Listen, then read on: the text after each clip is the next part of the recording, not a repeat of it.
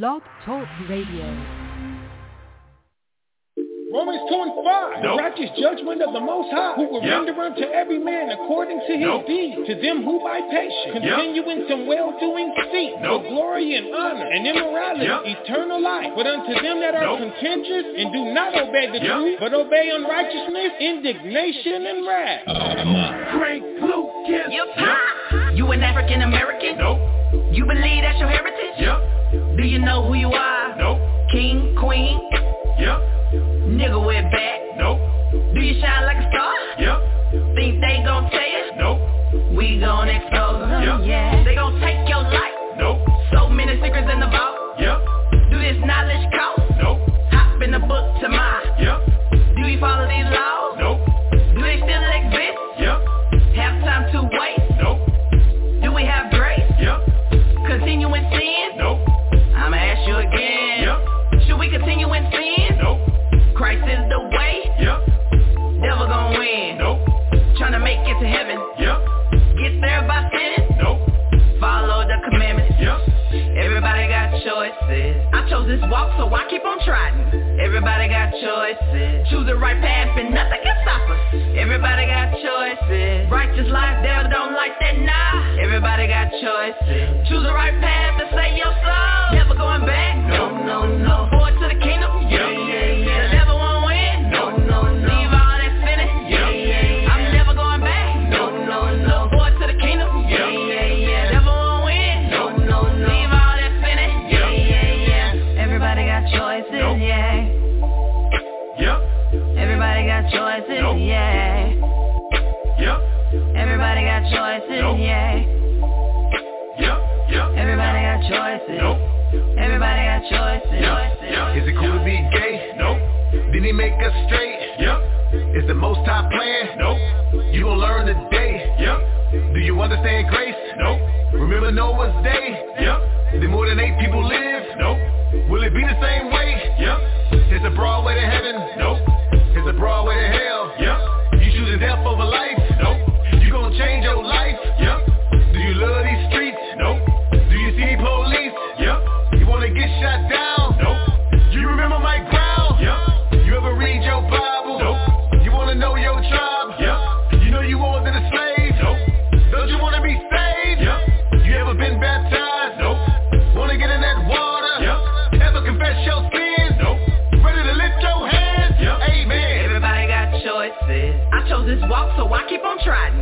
Everybody got choices. Choose the right path and nothing can stop us.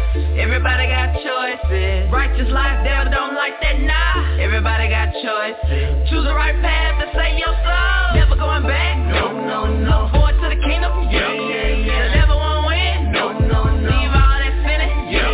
I'm never going back. No. Forward to the kingdom. The devil won't win. No. Leave all that sinning. Who's like to choose from? You have to choose one. Who you gonna choose the most? I saith to choose. Who's like to choose from? You have to choose one. Who you gonna choose? Who you gonna choose? Should I live a simple life? No. Should I repent and be baptized? Will Amalek ever be nice? Was our Savior crucified? Does this world love the Most High? Is the wicked gonna burn? Will we fall forever? Will we ever get our turn? Side to choose from. You got to choose one. Who you gonna choose the most? I see it to choose. Two sides to choose from. You got to choose one. Who you gonna choose? Who you gonna choose? Got to choose. We got to choose. We got to choose. We got to choose. We got to choose. All right. We're gonna learn today. All right. We're going to learn today. All right. Shalom, good morning. Baruch Watuwav, Yahweh Bahasham, Yahweh Shabbat Thumb, to the 12 tribes worldwide, to Judah, Benjamin, Levi, Simeon, Zebulun, Ephraim, Manasseh, Gad, Reuben, Asher, Galilee, and Issachar. Shalom. Shalom. And the Most High in Christ watch over thee and bless thee and keep thee and bring thee to the remembrance that we are the Hebrew Israelites, that we are the people of the Bible, and that it's time for us to not only wake up to the truth of our nationality, but also to wake up to why was our nationality stripped from us? Why has it been such a long journey and extensive journey for us to figure out who the Israelites are? What's the mystery that's been here for ages and for generations? Who were the people that were discovered here in the Americas for the age of discovery? Whether it was from Columbus, coming with the Spaniards, or it was Verrazano or whoever coming and discovering Central America and South America. The peoples that were here in the Americas, who were they? And then the people that were brought over on slave ships, who are they? And knowing that this seed has been spread across the whole four corners of the planet Earth, why has it been this way? What's going on? What's happening? That, again, these things have been happening and continue to happen because we are the 12 tribes of the nation of Israel. And we are suffering the consequences of well over 3,500 years, 3,500 years of idolatry, 3,500 years of my brother Gawarawat, Shalom, sir. Yahweh Bahasham Yahweh Shabrakatah. Shalom, sir. Yahweh Bahasham Yahweh Shabrakatah. I know you got to leave early today, so we'll kind of jump into it. But this is, again, to the 12 tribes worldwide. You've reached the ISBHPK Bible Talk podcast, and we produce our podcast every Monday, Tuesday, Wednesday, Thursday, and Friday. We actually do a blog talk 5 days of the week. On Mondays, it's myself, starting at Wicked Bar, when he's available at 10 a.m. Every Monday. Then on Tuesdays, it's Tell Us About Tuesdays, who comes to us every Tuesday at 10 a.m. Then I come back again on Wednesdays, and then again on Thursdays. And then we have the Brother Bonabad doing his podcast Friday nights starting at 7 p.m. Central Standard Time or Texas time. All right, and adjust times accordingly. That's when we do our live streams. All right, that's when we actually do our live streams. And then we're getting into Tuesday nights at the event center, at the EO Pure Therapy Event Center, located at Rolling Ghost Mall. We're starting a Hebrew class there every Tuesday night from 7 to 9. That's not going to be broadcast or anything, but a Hebrew class every Tuesday night from 7 to 9 at the event center, the EO Pure Therapy Event Center, located on the second floor of Rolling Ghost Mall in the Sears wing of the mall. We're right next to Sears, where Sears used to be at. You'll see us. Come on in and come on some Hebrew. And then again, we're there on Sundays from 4 to 6 for Hebrew male training and history class, which is open for everybody. But we're specifically trying to really get with the young men of the nation of Israel and provide them a workout, some military drilling sessions, some right face, left, some movement, some military movements, how to move as a unit, how to move together, think about one another, and then have an open forum and go into some history. Right, as we're really trying to get to the youth and get to the young ones. The only announcement, I guess, I would like to go ahead and make it this time also is Passover. The Passover convocation, the actual day is actually April 6th. Sundown April 6th is the actual convocation, but we will be gathering in Norfolk, Virginia, Sunday, April 9th, which happens to be Easter, because that's the day off that everybody does have that weekend, where we can get more people to actually come and congregate. We will be observing it and taking note that the official day of Passover is April 6th. That's a Sabbath. It's Wednesday. That's an actual Sabbath. But we'll be congregating for the dinner on Sunday, April 9th. All right, just not to change things or change laws or add to the law, take away from the law, but that's just a time that we can all actually just get together from the various camps that ISBHPK has, whether it's from San Antonio, Houston, Norfolk, or Rochester, and any affiliate brothers and sisters that like or that are receiving teachings from ISBHPK. We will be gathered together Sunday, April 9th in Norfolk. If you go to isbhpk.com,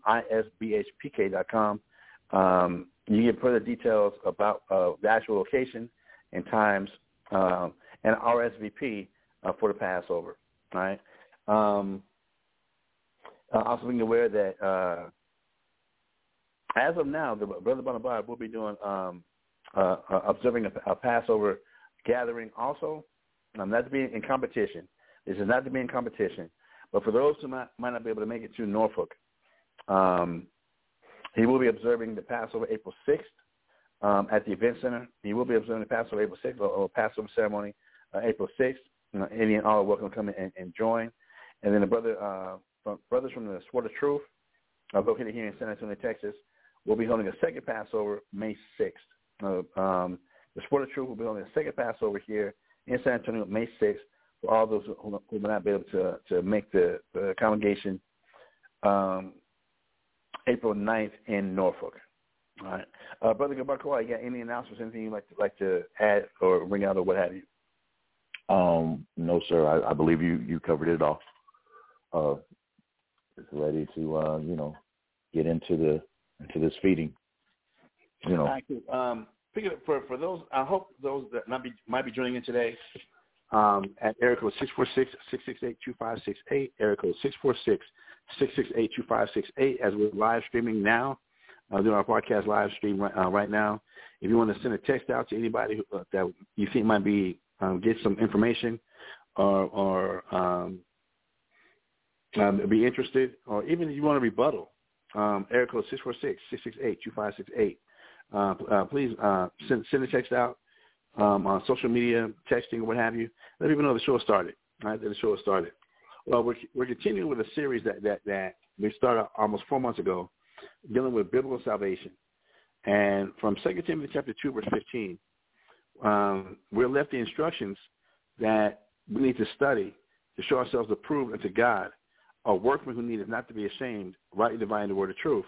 That we want to make sure that the work we're doing is the right work so that we're not going to be ashamed. But that's when it comes to studying. If we're not studying to make sure that the work that we're doing is the right work, so that now when Christ comes, like he says in Matthew chapter 7, there's going to be a lot of people who are going to say, Lord, Lord. Matter of fact, let's get that real quick. Can we get Matthew 7:21 real quick? Fine.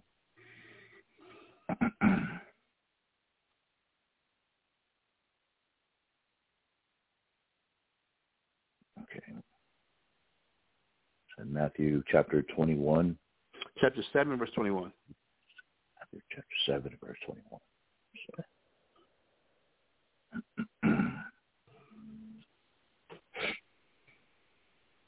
Matthew chapter 7 and verse 21 reads, Not everyone that saith unto me, Lord, Lord, shall enter into the kingdom of heaven, but he that doeth the will of my Father which is in heaven. All right. Maybe you need to start above that. 1 second. Let me catch up with you.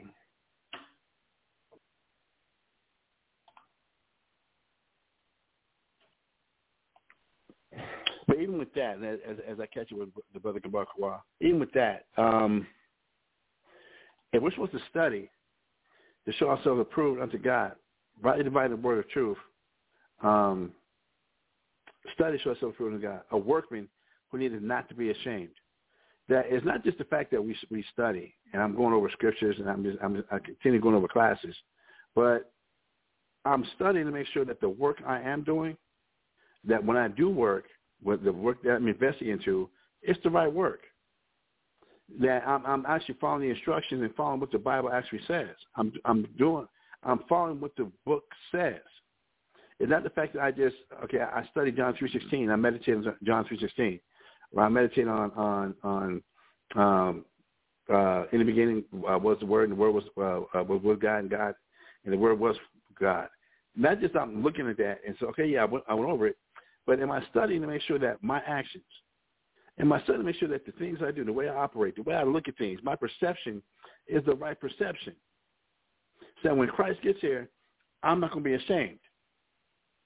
That's what we want to make sure that we're doing. And this was the birth of not only this ISBHPK Bible Talk, but of the series that we're doing right now on biblical salvation.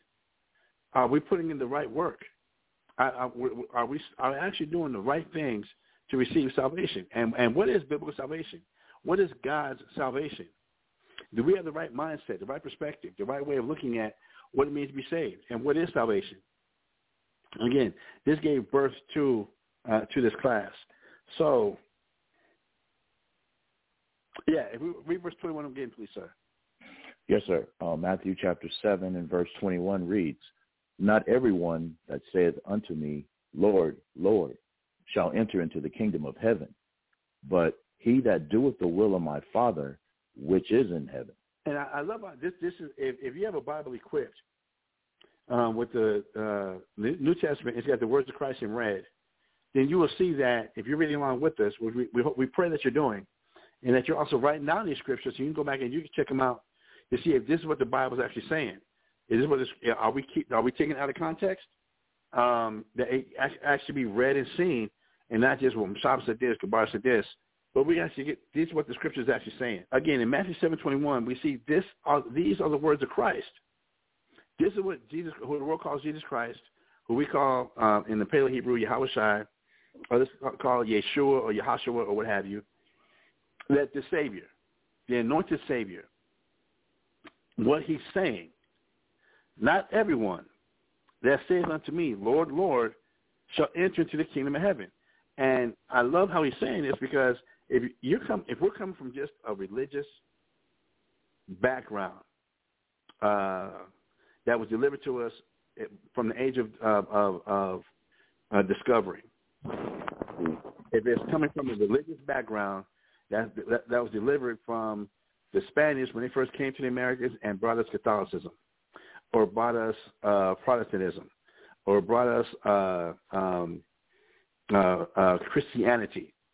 And I was watching a TikTok a little earlier today, and there was a brother on there, and he was saying that he doesn't follow Christian. The disciples, he said the disciples never called themselves Christians, but that was a label put upon them by the people that were around them.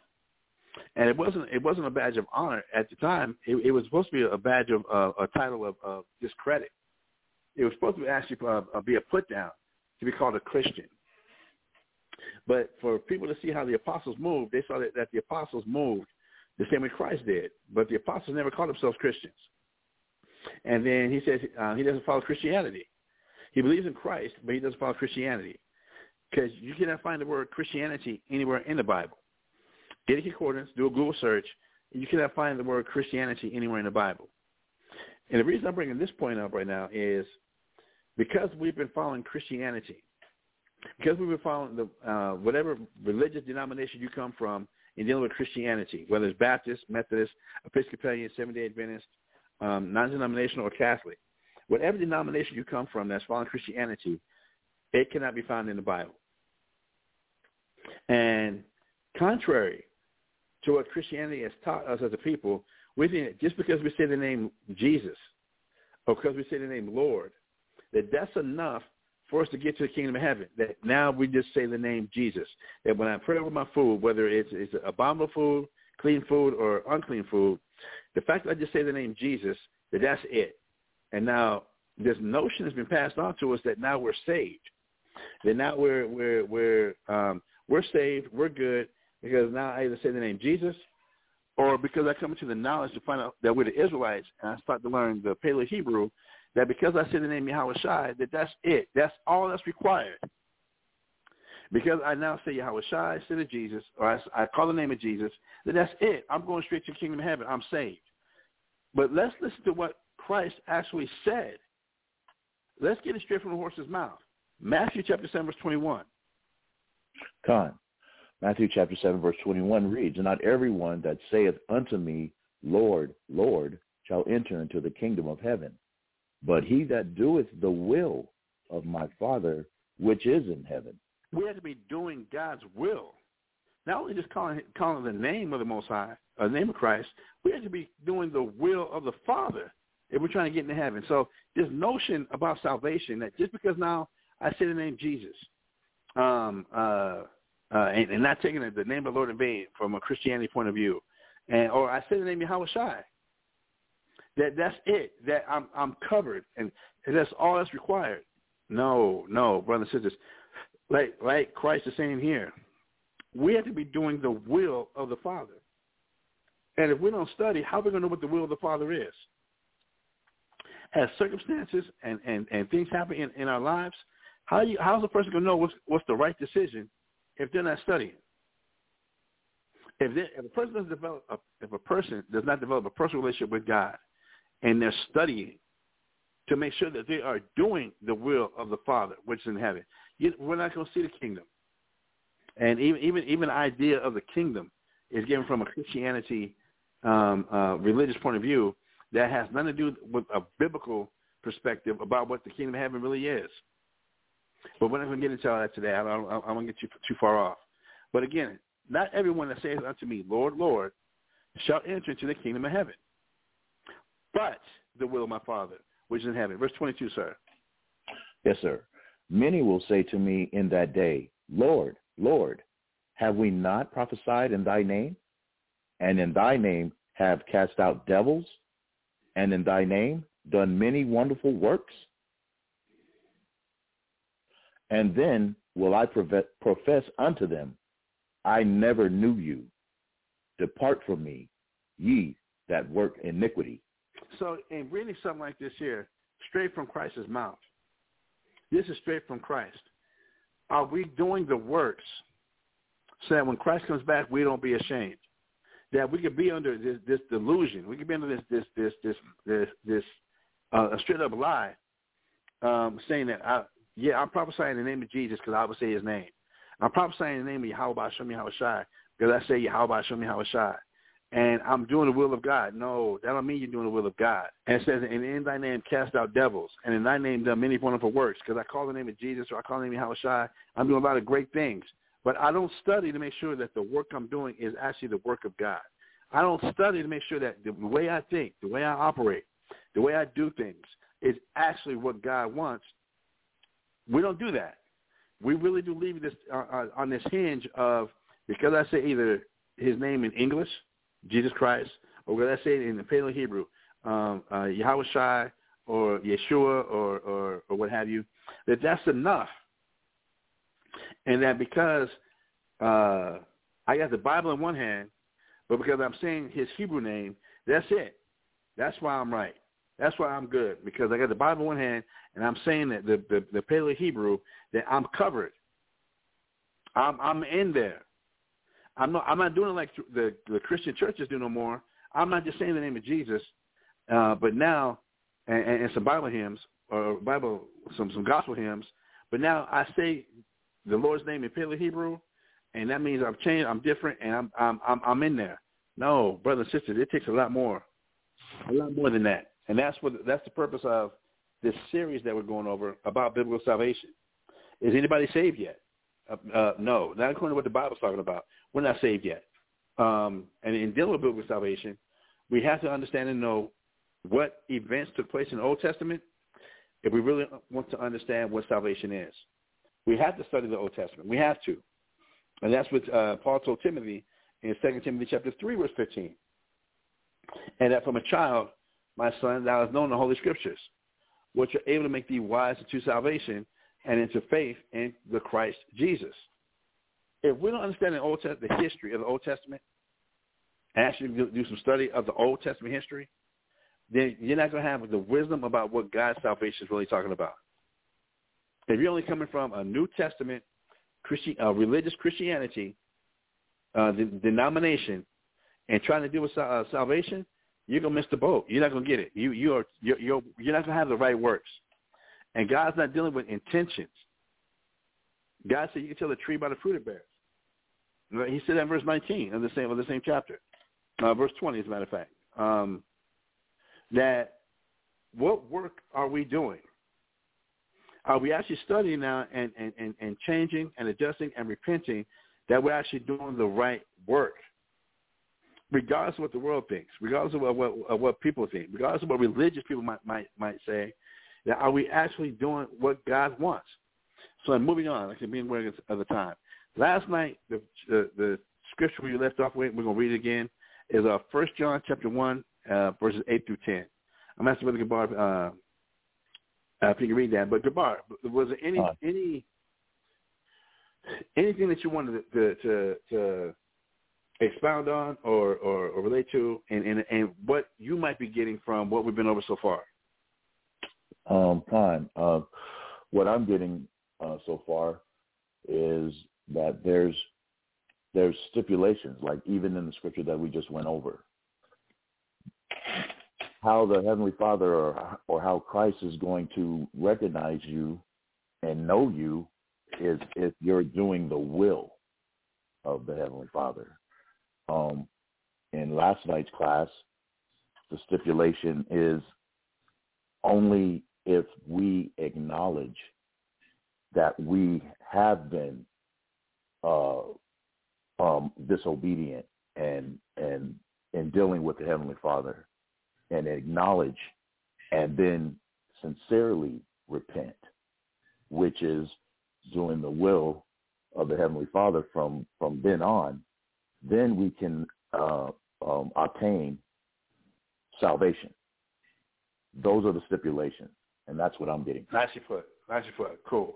All right, let's go to 1 John chapter 1, verses 8 through 10. 1 John chapter 1, verses 8 through 10. The one by Revelations. 1 John chapter 1, verses 8 through 10. Fine. 1 John chapter 1, starting at verse 8, reads, "If we say that we have no sin, we deceive ourselves, and the truth is not in us. If we confess our sins, he is faithful and just to forgive us our sins and to cleanse us from all unrighteousness. If we say that we have not sinned, we make him a liar, and his word is not in us." Cool. So if the nation of Israel, and this is the topic that we're dealing with, for the nation of Israel, that's who salvation is for. If the nation of Israel, we don't get to a point where as Israelites, we're confessing that we've done wrong against God, that we've actually been sinning against God, and we go back and reflect all the way back to when we came out of Egypt, we have continually gone astray and abused God's grace and God's mercy. When we only have an understanding of God's grace and mercy just from the New Testament, it's easy for you to fall into any and have many man-made religions that pop up. If you're just going to look at what grace is, starting from just the New Testament. If you're only going to start from Matthew, Mark, Luke, and John, and go from there and talk about, and when Paul talks about grace, or when Peter talks about grace, or James talks about grace, then if you don't understand Old Testament history, if you never study Old Testament history, your context of what grace and mercy is warped. It's missing. It's retarded. It's not correct. To go back now and look at how much grace and mercy the Lord God, the Creator, has given to the nation of Israel for their repeated sins since the time we came out of Egypt, all the way up until we were finally expelled out of the Promised Land during the Assyrian captivity. And then his continued grace and mercy that he extended to the Israelites repeatedly, all the way up until 70 AD, when in 70 AD, the last of the Israelites were kicked out of the Promised Land in accordance with the prophecies that God gave. And at that time period was over 1,600 years. That time period was 1,600 years that God kept extending grace and mercy to the Israelites because of his promise that he made, the covenant he made with Abraham that got passed on to Isaac and then on to Jacob. If you never take a look at that or understand that, you have no clue what God is talking about, what the Bible is talking about, grace and mercy. If you're just coming from just study of the New Testament, you're not going to get it. You're never going to understand it. So now, as we as Israelites, as we come into the knowledge that we're the Israelites and who we are, if we never go back and acknowledge and look at how we have been going away from God, and we have continually turned from God from the time we came out of Egypt up until present day, and that we have not came to a point where we've confessed what it is we've done. We might stop eating pork. We might stop going to church on Sunday. We might go ahead and start letting our beard grow. We might come back and put a dress on. But we'll do these outside superficial type of things, but our mindset hasn't changed. It's still about our will. It's still about what we think about and what we put together. And it's not.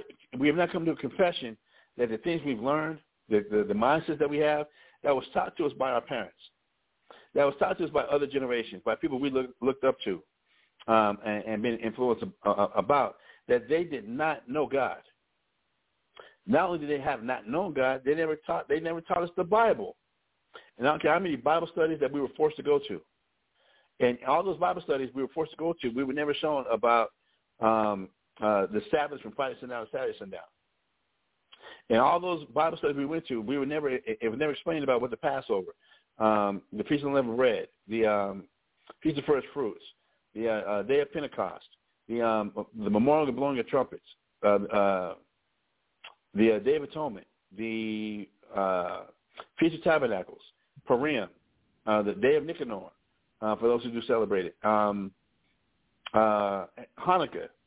None of these things were ever explained, that these were the days that God delivered the Israelites out of captivities and slavery that we were in, and because we repented, because we humbled ourselves down. And all the Bible studies that we were forced to go to, none of this was ever brought out. It was never brought out or shown that, no, the people of the Bible, the Israelites, are people of color, so-called black and brown-skinned people, and that we are these people, and that our mindsets and the way we think and the way we put our perception has been totally against God. That's never been shown. That's never been pulled out, that we are that nation, that we are those people, and that's why we're suffering when we're suffering. So we tried to come back and vote. We've tried to come back and we've had dogs sicked on us and had all type of things happen to us. We're going to vote. We're going to get our own businesses. We're going to go to college. We're going to fight segregation where white boys are trying to prevent us from coming in, and white girls are trying to prevent us from coming into their public schools. And as a brother Gabar was telling me last night, I haven't really researched it, but I guess there's a motion in the state of Mississippi to bring back Jim Crow. Gabar, you want to bring that up a little bit? Con, I believe it was February 22nd that the government or I guess the senators and the governors of Mississippi are making a motion to bring back the Jim Crow laws, which, when you do research on the Jim Crow laws, they are laws that call for a total segregation between so-called Negroes and actually I saw a sign that was in the 1960s that actually said Mexicans also drinking fountains and bathrooms, and everything is separate. There will be no contact. It becomes against the law to have an intermarriage or to have a marriage between the so-called Negroes and the so-called white people, and this is and that's just to name a few of a couple actually of the laws. When I say total segregation, it goes all the way to the children in schools and everything, basically. And that was done. There was a motion set on February 22nd of 2023. Good.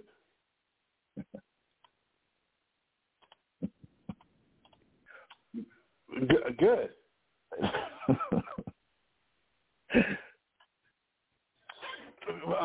Reason I'm saying good, I know that a lot of people who come from a religious background, a Christianity background that has nothing to do with the Bible.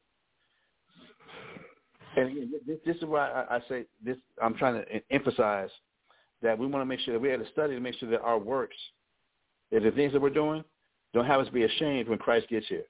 Real quick, God, we just finished 1 John chapter 1. Real quick, give me Matthew 25:31. And I'm working on the time also. You had about 10 minutes before you got to take off. Matthew chapter 25 verse 31. Actually, I went on and I moved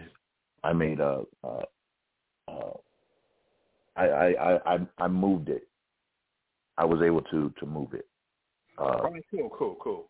We can go ahead and do this. All right, that's what's up then. So Matthew 25:31. Behind, if these Jim Crow's laws get passed, and it's funny. It's not like, I know black people are gonna have get all into their feelings hurt, but it's not like we haven't already been dealing with the consequences of driving while black. People still are going through that to this day. That if if a black person is found driving in white neighborhoods, the odds of you getting stopped and pulled over are very great. Not only getting stopped and pulled over, of being harassed, possibly even shot and killed, is very great. So for them to come back now and legalize things that they've already been doing, so be it. But for blacks and brown people, we want to get mad and upset and be like, no, that ain't fair, because we're supposed to be Americans. And we're supposed to have our civil rights. No, we're not. And for everybody who claims to be a Christian and that you're following Christ, well, let's get the words of Christ. Let's get Matthew chapter 25, verse 31. Come on. Matthew chapter 25, verse 31 reads, "When the Son of Man shall come in his glory, and all the holy angels with him, then shall he sit upon the throne of his glory. And before him shall be gathered all nations, and he shall separate them one from another, as a shepherd divideth his sheep from the goats." So, so what is Christ going to do when he comes back? He's going to gather all the nations, and then he's going to what? Segregate or separate, as the scripture says. Separate them one from another. So for people who claim to be Christians and you love the Bible, then why get so emotional and upset that now the so-called white man wants to go and pass these Jim Crow laws and bring back segregation, even though he hasn't stopped segregation? To come back and not just legalize, say, all right, cool. Well, it's not like we ain't stopped segregating. But let's go ahead and just bring it on out. The same way Jesus is going to do. And I'm trying to put a little bit of sarcasm on that right there, because people, are we studying to make sure we're doing the will of God? Real quick, and speaking about the will of God, let's get Genesis chapter 10, verse 31. Genesis chapter 10, verse 31, real quick. Let's go back to the beginning. Oh.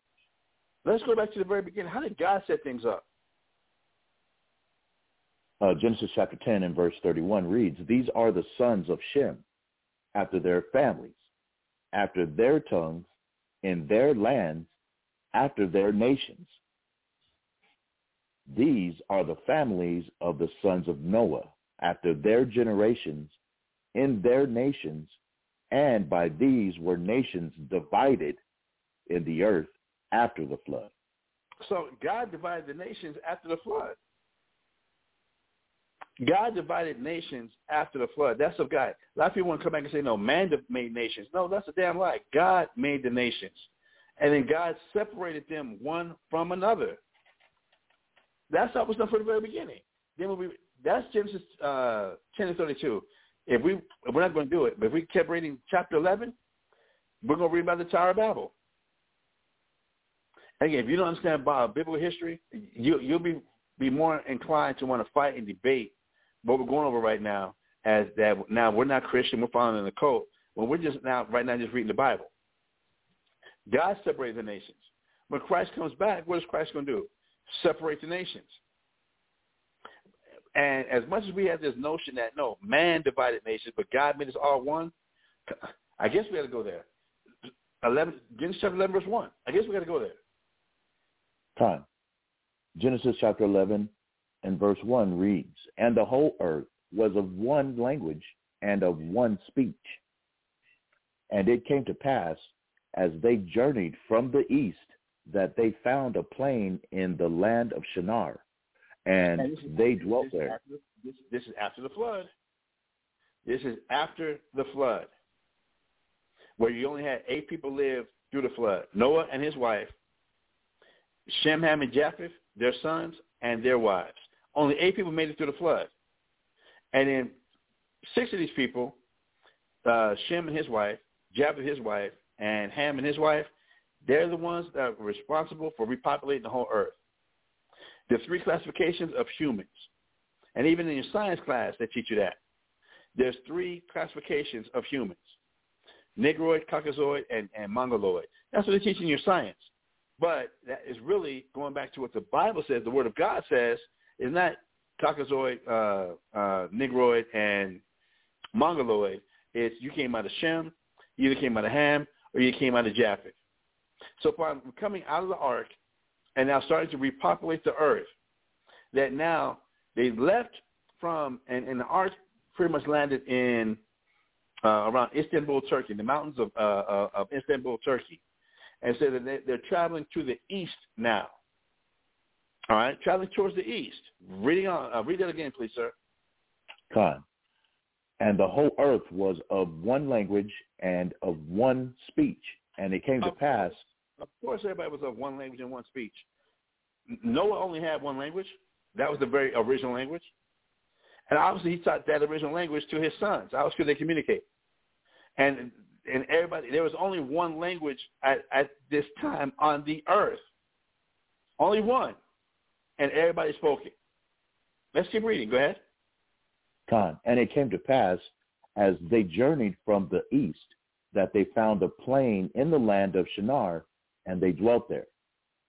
And they said one to another, Go, to, let us make brick, and burn them thoroughly. And they had brick for stone, and slime had they for mortar. And they said, Go, to, let us build us a city and a tower, whose top may reach unto heaven. And let us make us a name, lest we be scattered abroad upon the face of the whole earth." All right, so all nations, everybody with red blood, came together in this place that's going to become known as Babylon, and they built a city and a tower.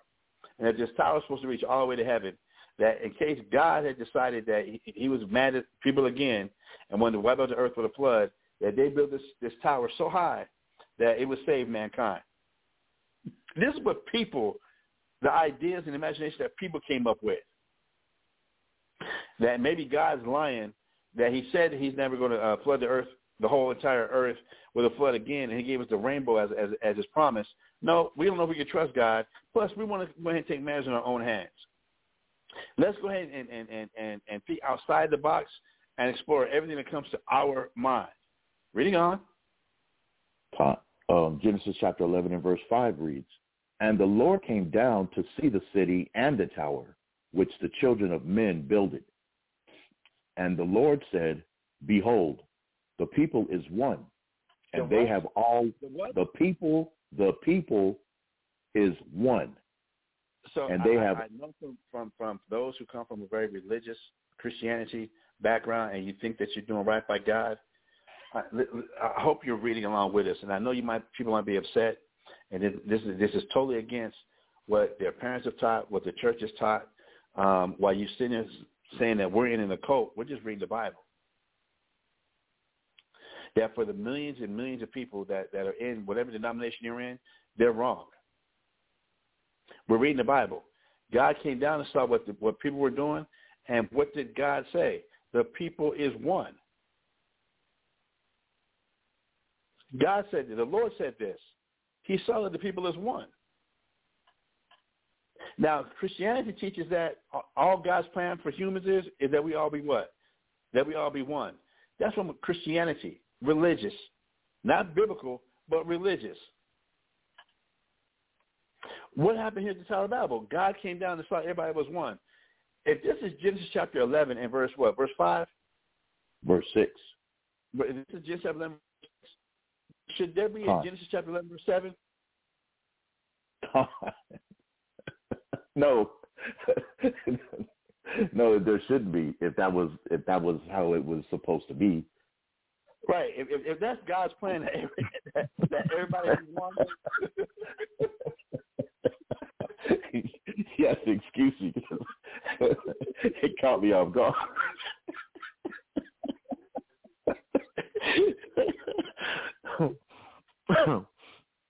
If God's plan for mankind, for humankind, for the human race, there's only one race, the human race. Cool. If that's God's plan for the human race, that we all just be one, should there be a Genesis?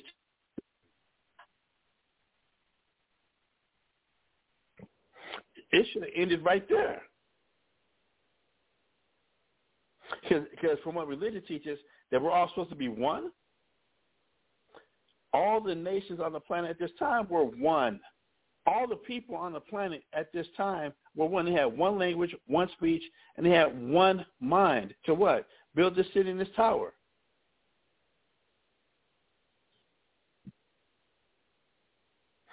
If what Christianity teaches, that we're all one, and that's what God wants, is for us to finally be all one. If that's what we give Christianity, then we're reading the Bible and we're seeing that the Bible contradicts the Word of God, contradicts that teaching. The Word of God contradicts that notion. Verse 6 again, please. Genesis chapter 11 and verse 6 reads, "And the Lord said, Behold, the people is one, and they have all one language. And this they begin to do, and nothing will be restrained from them which they have imagined to do." Reading on. "Go to, let us go down, and there confound their language, that they may not understand one another's speech." So what did God tell the angels? "Go to, let us go down, and there confound their language, that they may not understand one another's speech." God and the angels separated each nation, so that the nations would not understand each other no more. This is what God and the angels did. Go ahead. 8. So the Lord scattered them abroad from thence upon the face of all the earth, and they left off to build the city. Therefore is the name of it called Babel, because the Lord did there confound the language of all the earth, and from thence did the Lord scatter them abroad upon the face of all the earth. So according to the Bible, who made the nations? The Lord. Who separated the nations? The Lord. The Lord did. Now, let me put this bridge together.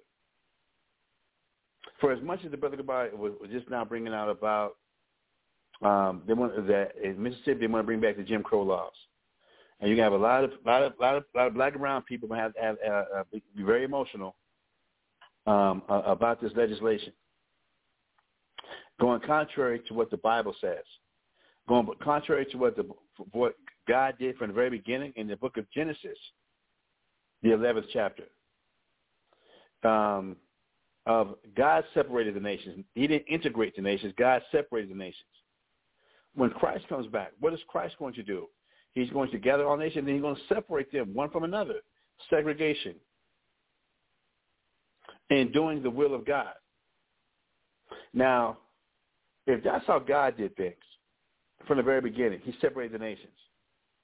And then Christ, in the end, when he comes back and doing the will of God, and starting to get things back right on earth in God's order, is going to separate the nations. then how many Israelites, how many of our people have been fighting for integration? How many people are fighting and have shed their blood to integrate? Following Martin Luther King's dream, as far as he has a dream that one day little black boys and little white girls, Jews and Gentiles will all get together and sing an old Negro spiritual, free at last, free at last. Thank God Almighty, I'm free at last. And following Martin Luther King's dream, that part of his dream, and this thing called integration, and have fought hard for it, blood, sweat, and tears, died for it, integration. But we just read what? 3 scriptures?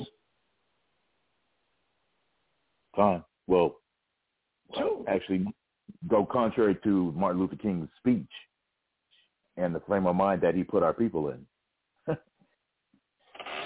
That now, when we come back and read the Bible about God's will, we're seeing that Martin Luther King, and for everybody who's been pushing that agenda, you're actually sinning against God. You're actually going against God. That from Matthew, it was three scriptures.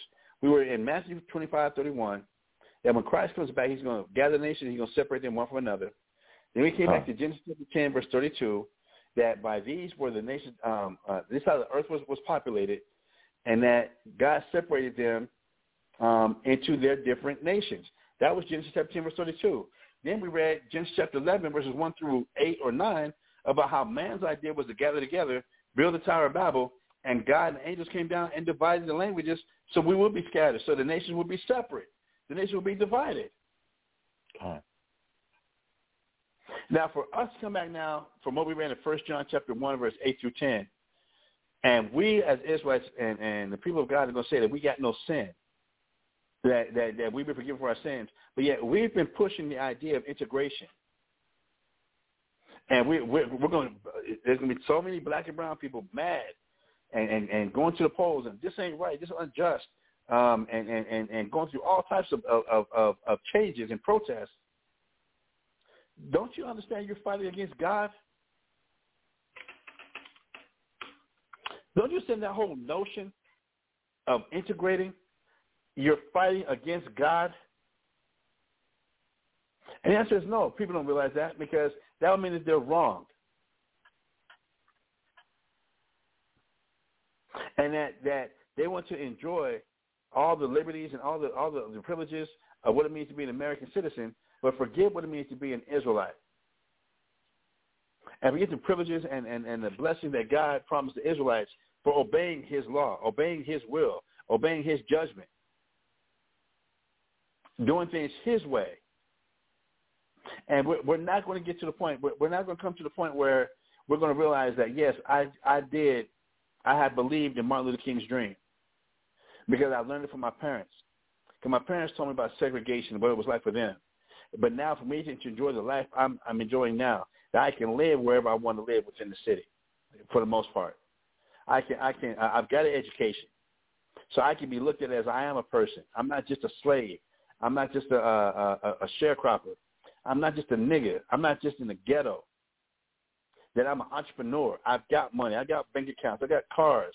I've got houses. I've got all these type of things. That I'm not a nigger. I'm an American, and this is the greatest country on the planet. You don't realize you're sinning with all that whole mentality. You're sinning against God. God separated the nations. And then God came back and told the Israelites as part of the contract, part of the covenant he made with us, for us to be what? Us to be holy. And what does the word holy mean? Be separate. For the Israelites to be separate from the other nations. Let's get down real quick. As that scripture just came to mind. If you want to expound while I find the scripture, I would appreciate it. Let me look for it. Time. So basically, the focal point of the scriptures that we're going over is not going. We're learning the difference between what the truth is and what the Heavenly Father truly wants from us, but we want to give him our opinion of what we think is right, not what's right in the scripture, we want to give our, or work iniquity, which is work our opinions about how we feel, what our emotions are, stating that that's what's important and not the will of the Heavenly Father, but our emotions and our impulses and our wants, bringing out the fact that we want to go ahead. And going along with what you're bringing out, where did we learn that integration was important or necessary? From our parents, from our grandparents, and that they pushing all that because they were the ones coming out of slavery. They were the ones coming out of sharecropping. They are the ones who fought in the civil rights movement and did have the dogs attack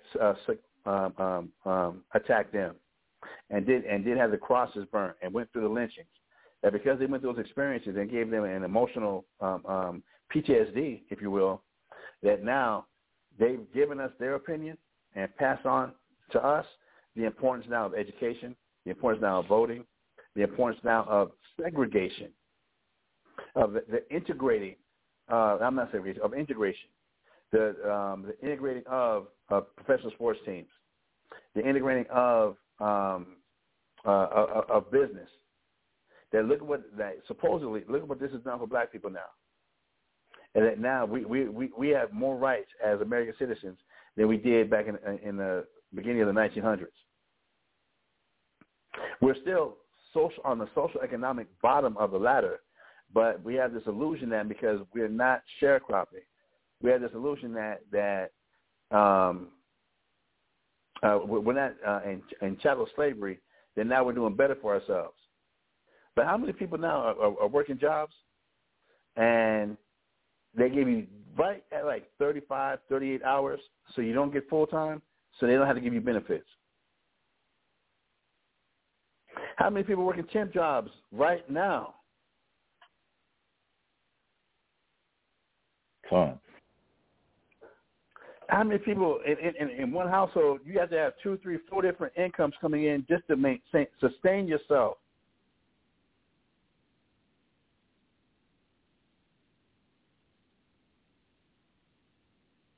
To this very day. But you got this notion that you're free? No. We're actually fighting against God to keep trying to push and force integration. But that's why I said, let's go to Leviticus chapter 20, we'll start verse 22. Come on. Let's go to Leviticus chapter 20, we'll start verse 22. Leviticus chapter 20 and verse 22 reads, Ye shall therefore keep all my statutes and all my judgments, and do them, that the land whither I bring you to dwell therein spew you not out. I mean, this is black and white, but I know a lot of people we don't like to read, or be told that we're wrong, or that our parents are wrong, or our grandparents are wrong. But damn, ye shall therefore keep all my statutes. This is God talking. We should keep all God's statutes, meaning all his laws, and all his judgments, all of his opinions.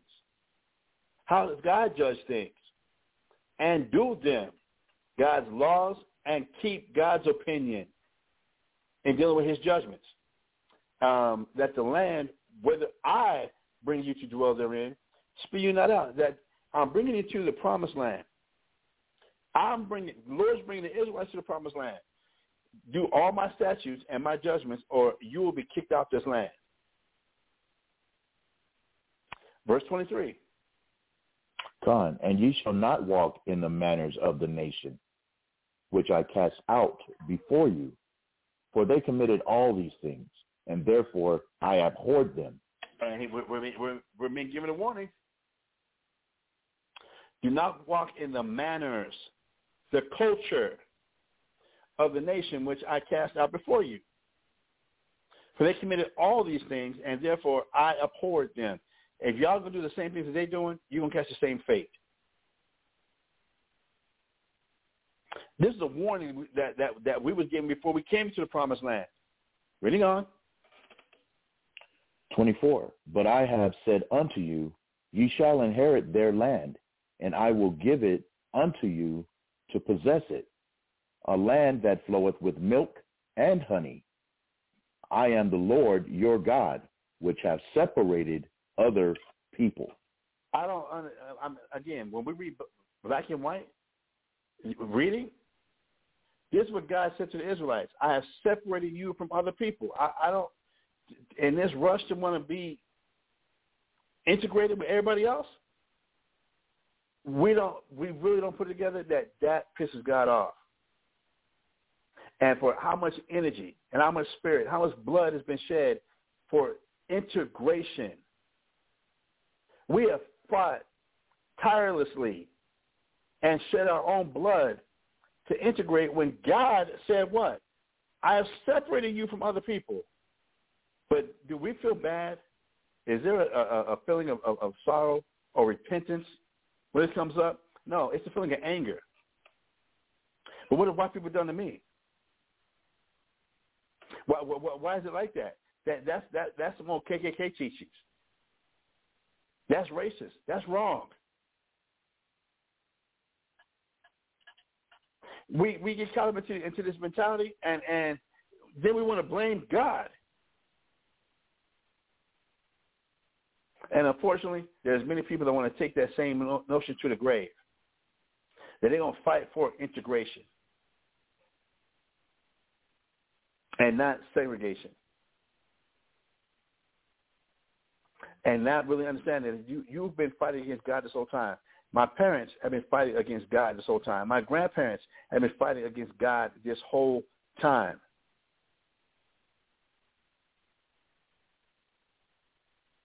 To be taught that it's about getting an education, getting a degree, from a high school diploma to a college degree, that's going to make you a better American.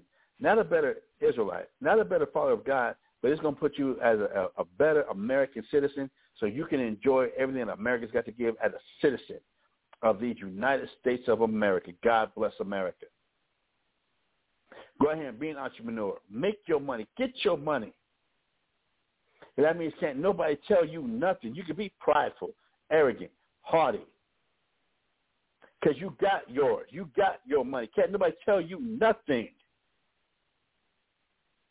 You get yourself a gun. And if anybody tries to tell you anything, you use your gun. You use your Second Amendment right, the right to bear arms. And then nobody tell you that you can't do what you want to do in the land of the free, the home of the brave. Do, do, do, do, do, do. I had to do it. It just sounded like... I wish I was quick with being able to download music. I play Whitney Houston's.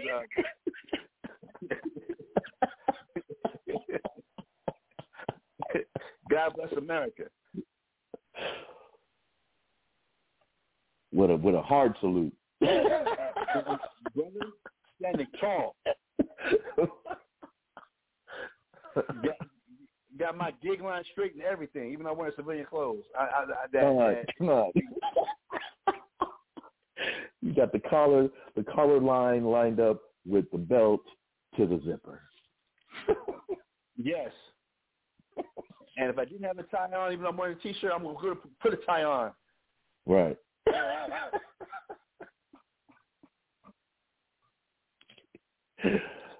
God said he's separated from other people. But when these are brought out, again, do we feel bad? No. We're ready to fight, argue, and debate and get mad at people who bring stuff like this out. Because that means that, so my degree, when it comes to God, don't mean shit? No, it really doesn't. But I'm an entrepreneur. I don't have any degrees, but look how many we put all these businesses together and make money. I make money. And no, God don't give a damn about that. But when this comes out, again, there's not a feeling of repentance from us. We're just like, okay, well, I'll stop. Even though I don't really agree with it, I guess I'll stop it. I guess. But I don't see what's wrong with it. God said he separated the Israelites, but we have steadily been fighting to integrate, to be a part of. But there's no sorrow. There's no repentance. There's no damn. My parents taught me this madness. My grandparents taught them this madness. And there's no confessing that or admitting to that or owning up to that. I ain't did no sin. I ain't did no wrong. We were just living in the time we were living in, and that's just what it is. So I'm not going to sit there and for everything they fought for to make sure I have something, everything they fought for to do this, that, or whatever. I'm just going to turn my back on it. Cool. You understand by you taking that mentality, you're turning your back on God. You understand that, right? That where God said he separated, you and your family and my family have been fighting to integrate, that's against God. That's a sin. That's a transgression. That's an iniquity against God. But do we feel bad about it? No, I ain't did nothing wrong. I don't see what's wrong with it. And that has us at enmity with God. That's why James, the 4th chapter says, whosoever will be a friend of the world is the enemy of God. 1 John 2:15, love not the world. Live things that are in the world. St. John 17 and 5. I pray for them. I pray not for the world. This is what the Bible says, but we're stuck on stupid. And then unless I actually come and read the scriptures and show what the Bible says, now this is an occult. Now we don't understand. Now we're just cold. We're just robots. We got no feelings.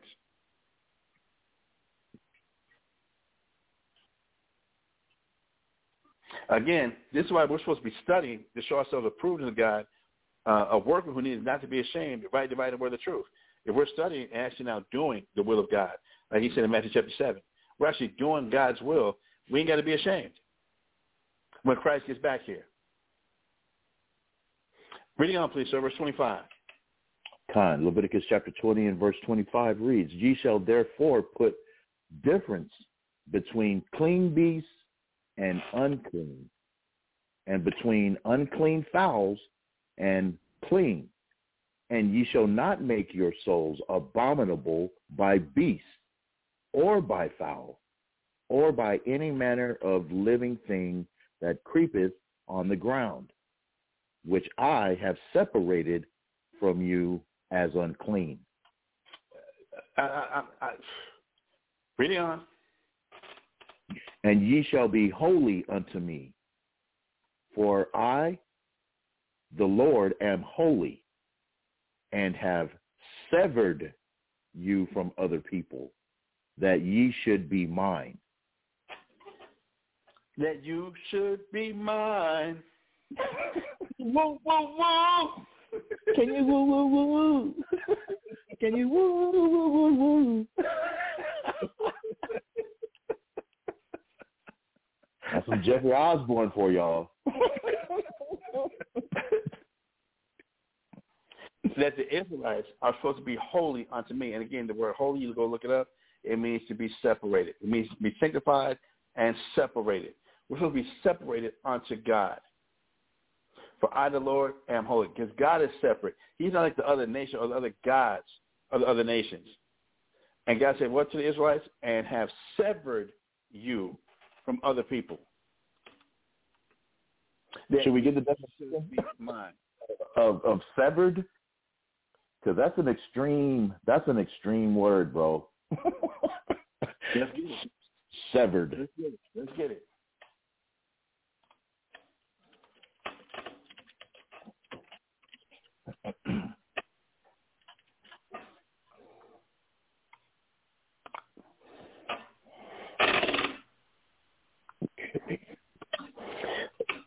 I'm just going to play this in the background. Chris, if you could only take one supplement to the... Why you get that? Why you get that? Huh.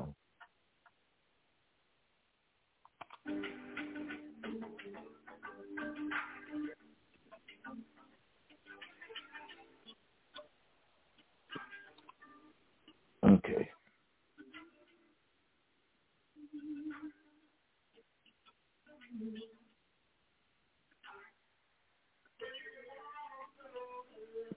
God.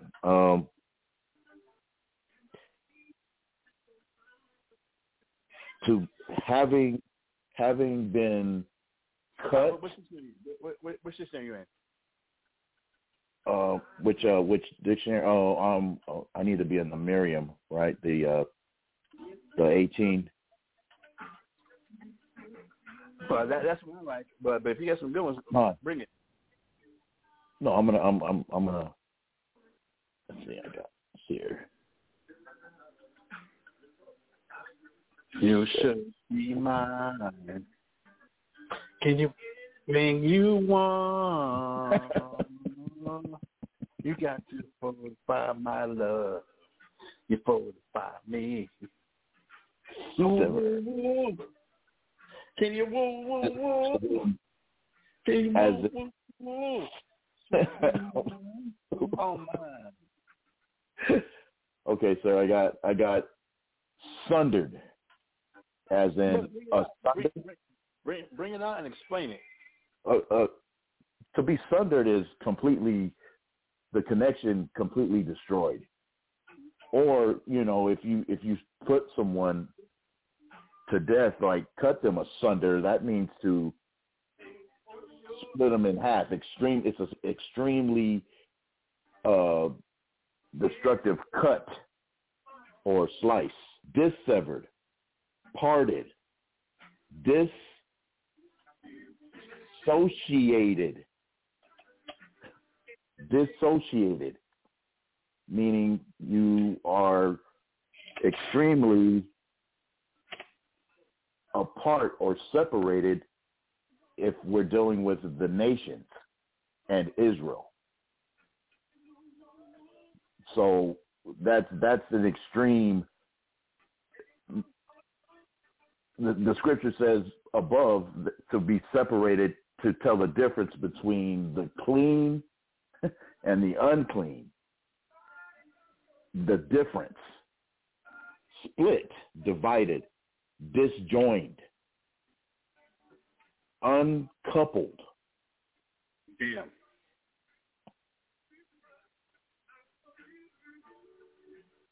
Which are really is really the foundation of. I know there's going to be some people that get emotional, but the Jim Crow laws.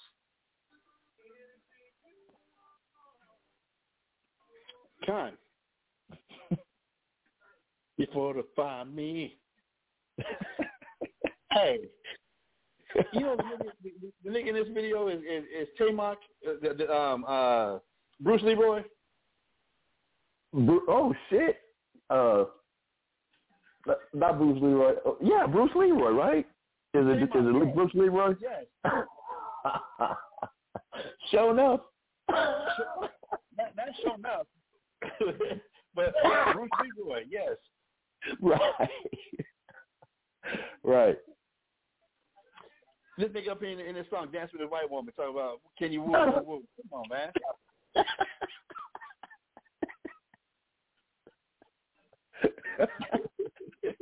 we just totally just changed that up. So he's telling the so-called white woman that she should be his, instead of us belonging to the Heavenly Father. It's okay. Con.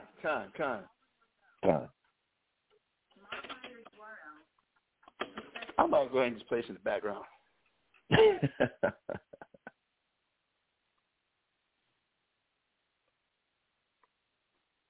Yep.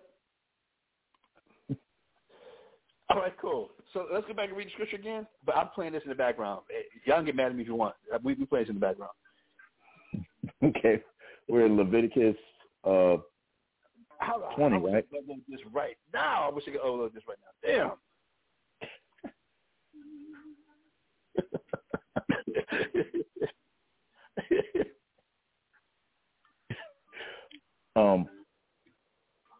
And going to my dictionary here. Yeah. I lost my place. Leviticus. 25. 2026. 2026. 26. Yeah. Fine. Okay. Leviticus chapter 20, And verse 26 reads, and ye shall be holy unto me, for I, the Lord, am holy, and have severed you from other people, that ye should be mine. That ye should be mine. And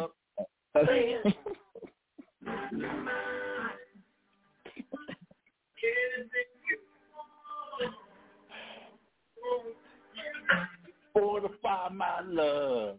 Fortify me, you should be mine. Whoa! Whoa!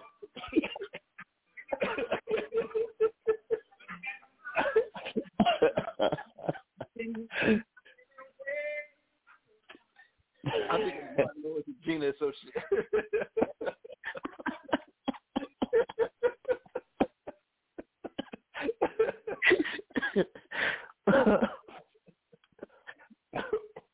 Wow. And this is God saying this to the nation of Israel. Right.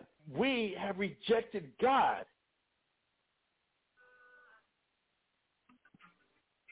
As much as I'm having fun with this right now, we're reading God's feelings and what God is saying to the nation of Israel in a similar essence of what Jeffrey Osborne's song is saying, and we reject God for our own goddamn feelings and the shit that our parents taught us and our grandparents taught us.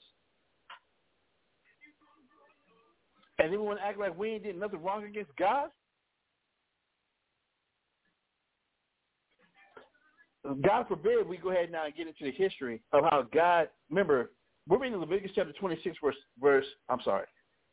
reading Leviticus chapter 20, verse 26. God is telling us this before we go into the promised land, not to be like the nations, not to associate with the nations, not to join league with the nations, not to partake in any of the manners of the other nations, because God has separated us, has severed us, cut us asunder, divided, broke the tie, uncoupled us from other nations. And what's the first thing we did as Israelites getting to the promised land? The exact opposite of what God said. We ran to the nations, embraced the nations, embraced their ways, ate their food, partook in their customs. Like we still do to this day. But we have the audacity to walk around like I ain't did nothing wrong. I ain't did nothing wrong because I'm following my feelings. God, forget your word. Forget your feelings that you have for the nation of Israel. I'm going to follow my feelings. I want to be integrated. I want to be with America. I want to be accepted here. I want what my parents taught me to be right. I want my grandparents taught me to be right. I want my college professors and my high school teachers, what they taught me, I want that to be right. Because I put in a lot of work to get to the position I'm in. But did I study to see this is what God wanted? Hell no, I didn't. But now let the scriptures come out, let the Bible come out, and all of a sudden now there's issues, there's problems. And I don't know if I really want to be a part of this type of thing. You act like you're saying something new that Israel ain't been saying to God since the day we came out of Egypt. We didn't want a part of God. People throw that shit up like it's a weapon. Like this is supposed to make you back up off of me. And as if you're saying something new. This is what the nation of Israel has been saying and doing from the time we came out of Egypt. We've had that same mentality.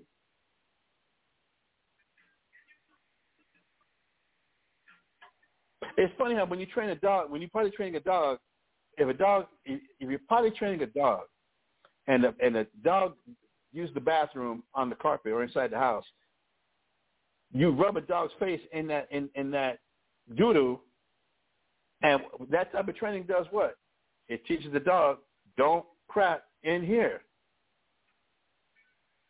You rub the dog's face into it, and the dog learns. We can understand that when it comes to an animal, but for God to do the same thing to us, we're like, but do you know who I am?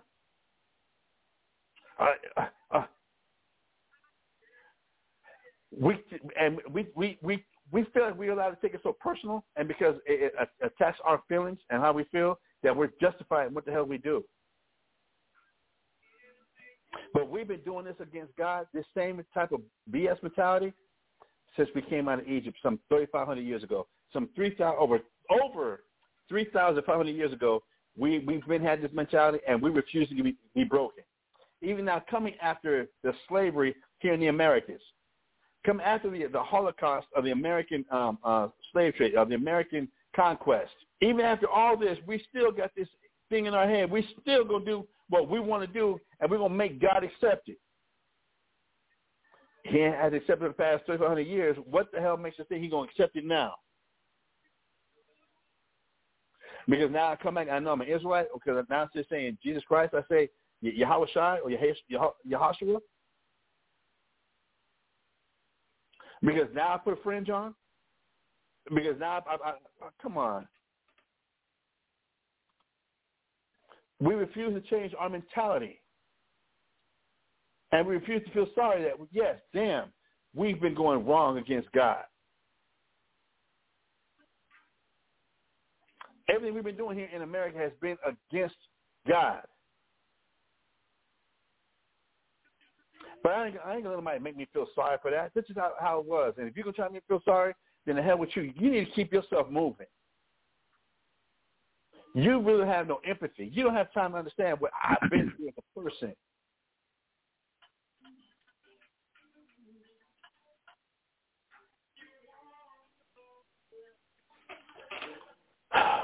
Isaiah chapter 1, sir. Todd. Were you gonna say anything? I'm trying to keep myself even killed. Todd, no. You pretty much. That's the whole point. We have to start looking at ourselves like that. That's the examination that we need to go through.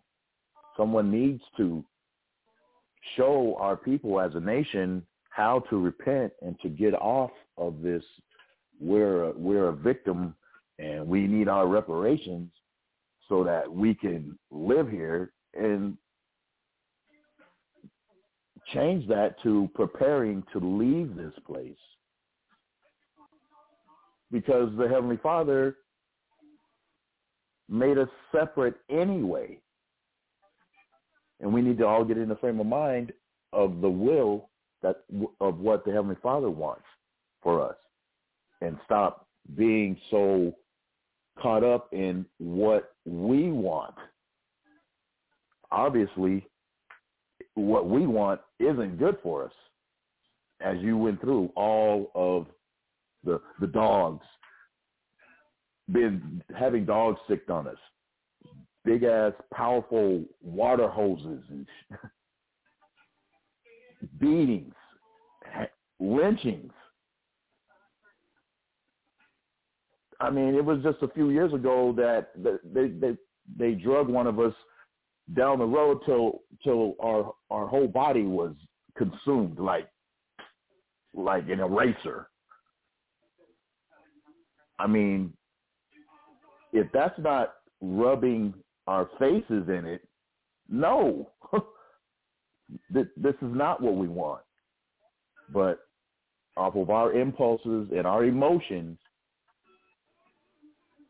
we want to offer what we want.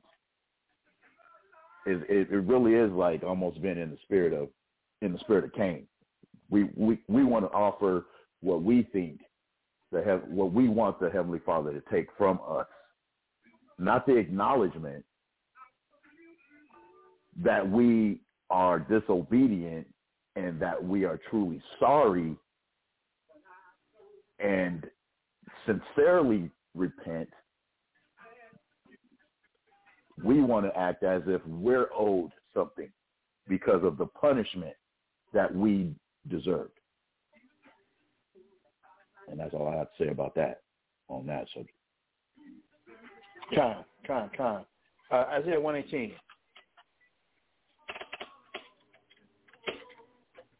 Con, Isaiah chapter 1 and verse 18 reads, "Come now, and let us reason together, saith the Lord. Though your sins be as scarlet, they shall be as white as snow. Though they be red like crimson, they shall be as wool." Hold on one second. Hold on 1 second.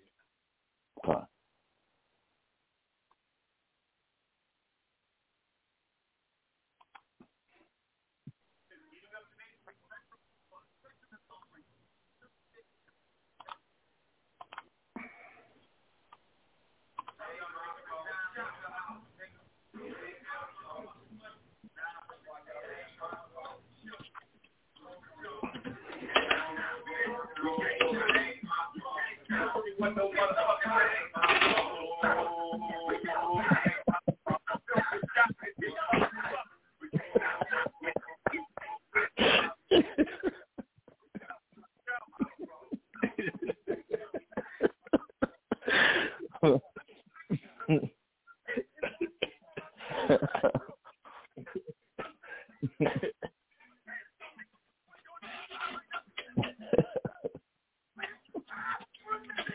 Why are you laughing at?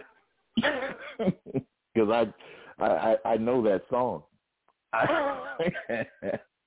and you know that's perfect.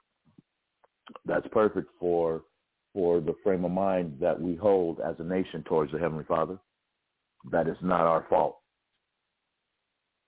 It's not our fault. It's in the spirit of, remember from Boys in the Hood, when Ice Cube said, well, why that there is no God, because if there was, or if that God doesn't love us, is actually what he said. God don't love us, because if he did, why would he have let us, kill each other? Why are we going through what we're going through? Because, obviously it's not our fault.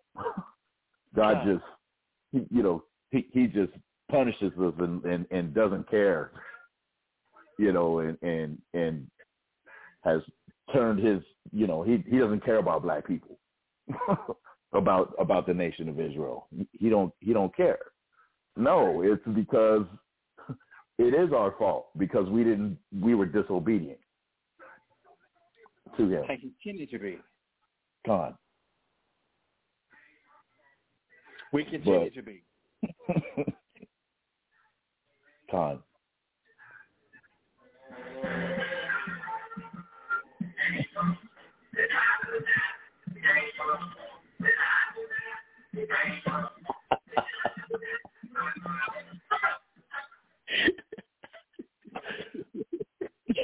Con, you damn well, you know damn well you did it, and some more, as my mom would say, besides that. Right. So if we can read Isaiah chapter 1 verse 18 one more time, please.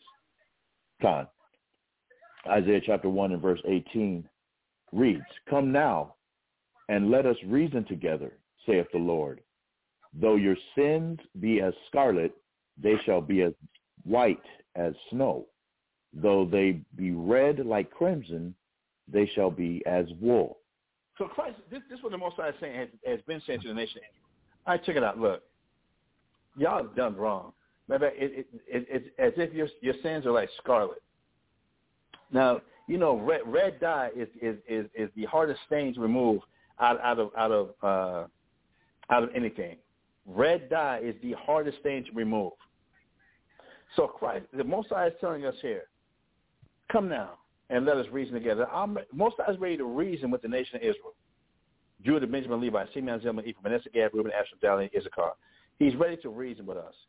He says, look, though your sins be as scarlet, they shall be white as snow. Though they be red like crimson, like blood, they shall be as wool. I'll wipe it all out. Yes, as we started to read yesterday, that in God's eyes, the nation of Israel is supposed to be his wife, that we have had sex with strangers under every green tree on all the mountains and hills of Israel.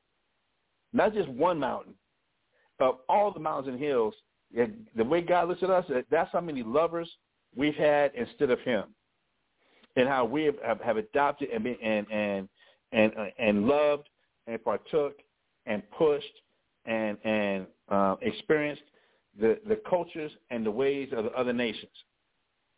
He says, matter of fact, we didn't read it yesterday, but God says, like, Dan, you're not even a good prostitute. He said, at least a prostitute gets paid to sleep around with other men.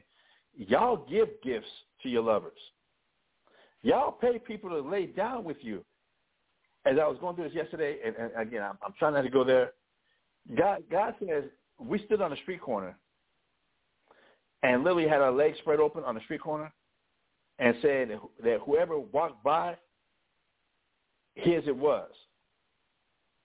We're supposed to be his wife, representing him. But the way we take hold and love and show loyalty to everybody but our husband, God is like, you anybody that walks by and has an idea, you're ready to get down with it.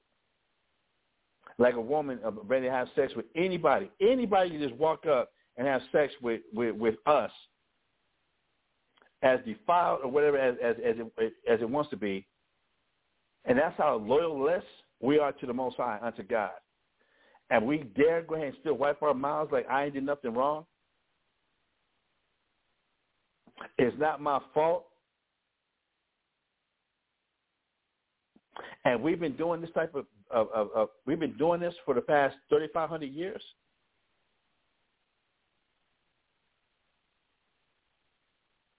And we're going to sit here and still try and find fault with God? We're going to sit here and still try and find fault with the scriptures?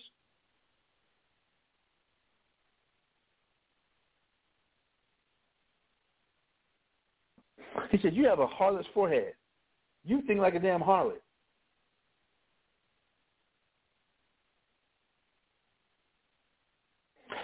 He's ready to reason with us.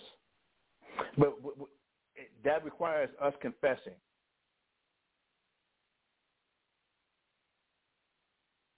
That requires us confessing our sins and our iniquities and transgressions and our fathers, grandparents, anybody we looked up to, their iniquities, sins, and transgressions.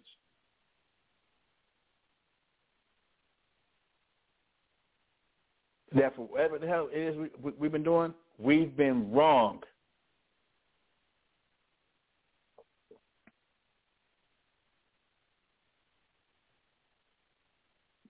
That's the reason God wants to have with us. Not that, okay, well, I've already been a sinner, so I'm going to keep sinning, so are you going to accept me now? That's what modern Christianity teaches. That since Jesus died on the cross, I'm allowed to keep living my life, my best life. I'm allowed to keep thinking the way I'm thinking, doing the way I'm doing. All I got to do is say the name of Jesus,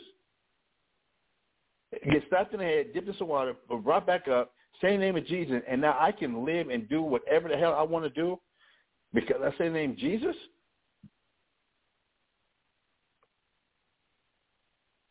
Or Yahweh Shai?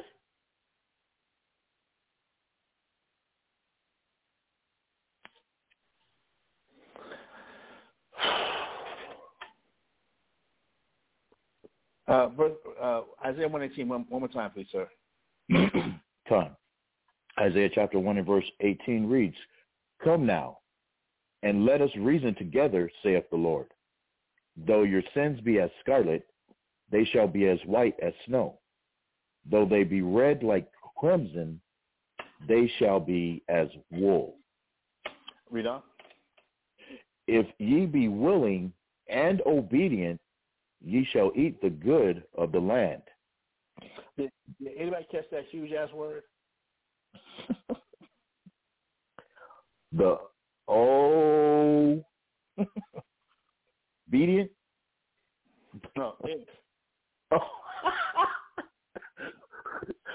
Con, that's the stipulation again. Con. And then what kind means yes in Hebrew? It means to be in agreement. God's ready to reason with us, make our sins white as snow, forget about it, wipe it out, if we be willing and obedient. So a lot of times we wonder, how come our past keeps being brought up, things we've done being brought up? We don't understand that we're starting to slip back into them old mindsets again. So as much as I keep trying to step back to those old mindsets again, those old familiar spirits, that, yeah, God's going to remind you that this was disgusting. You were off. You were wrong.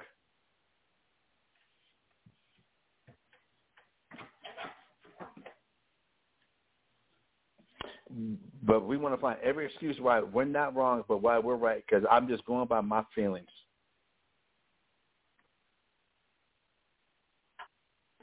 It really,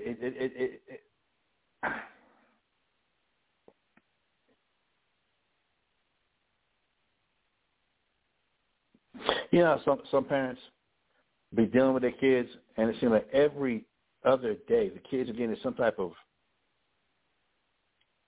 trouble. I'm talking. I'm going middle school. I ain't gonna say elementary because the elementary they're learning. They're cool. I'm talking about in middle school. You get to middle school, and every day there's something going on. Every single day, and you want to beg and plead with your child. Can you go a week without a phone call, without some type of disturbance, without something going on? Can you go a week? I'm getting called down to the school every other day. I'm getting a letter from a note sent home, something, and now we have emails every other day about something else you did. Can you go a damn week? Can you just submit to the rules for a week? And then, yeah, from a week, can we now make it 2 weeks? And then 3 weeks? But it's got to be every other damn day.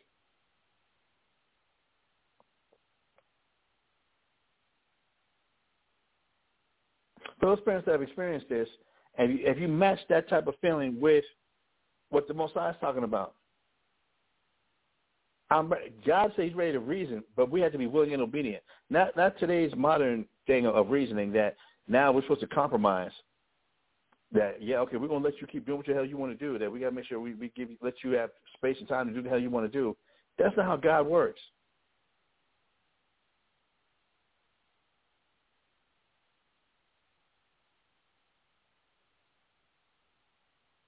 That's not God's judgment. That's not how God judges things. That's not how God operates. He's ready to forget, wipe it out, let it be gone, if we're willing and obedient.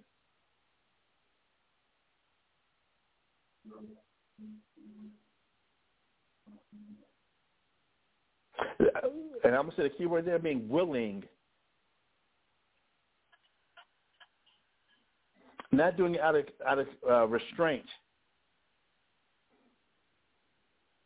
I see the wrong I'm doing. We see the wrong we've been doing, and that we're willing to do it right now. We want to do it right now. We've been wrong.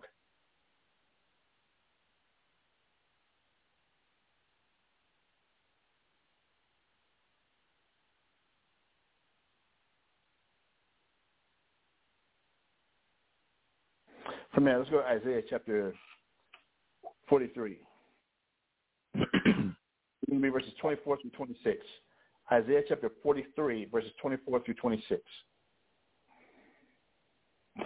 Isaiah chapter 43, verse 23, starting 24. At 24 through 26, reads, Thou hast bought me no sweet cane with money, neither hast thou filled me with the fat of thy sacrifices, but thou hast made me to serve with thy sins. Thou hast wearied me with thine iniquities. This is what the Father's saying as far as reasoning. We always want to be the ones always have the last word and make sure we run our mouths and justifying why because of how we felt, that's why we did what we did, and he needs to be more patient. He needs to be more understanding. But in the reasoning, this is what God is saying when it comes to his reasoning. He says, look, you ain't brought me no sweet cane with money. You ain't made no sacrifice. You ain't gone out your way for me at all. This is what the Lord is saying to the nation of Israel. You haven't gone out your way for a damn thing. Neither hast thou filled me with the fat of thy sacrifices. You ain't bring me the best of what you got to offer. Everybody else gets you your best. But when it comes to the Most High, we give him the minimum and then get mad like, why he tripping? He knows I got to work. He knows I got to do this. He knows I got to do that. So why is he mad and upset that I can give my total attention, my total loyalty, my total attention to what it is I find important? But for him, it should be just enough that, don't I at least do this? Don't I at least do that? But when it comes to something that I find important, it's going to get my best. When it comes to something I find important, I ain't going to be late for those things, but let it be time for class. Let it be time for the Most High. Let it be time for doing what the Most High wants. I'm going to get around to it. I'll get there. And when I get there, you should be happy that at least I showed up. But as far as now, God is looking at this whole thing.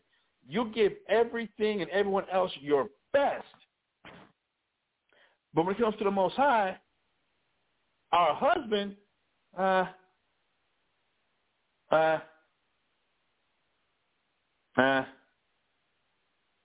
then the Most High says here again in the middle of verse 24,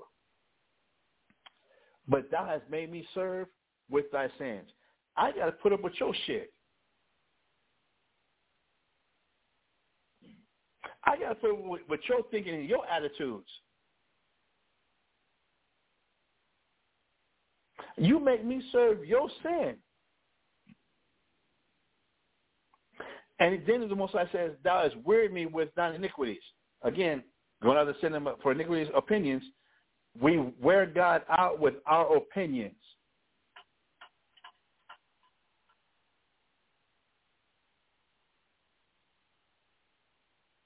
That now it's about how come God or somebody doesn't consider what we're going through and what we're feeling. But it's never about us considering how does God feel? How is God looking at us? Verse 25, sir. Time. Even I, am he that blotteth out thy transgressions for mine own sake, and will not remember thy sin. He's saying, look here. I'm doing this for my own sake, because if I keep looking at how filthy y'all MFs are,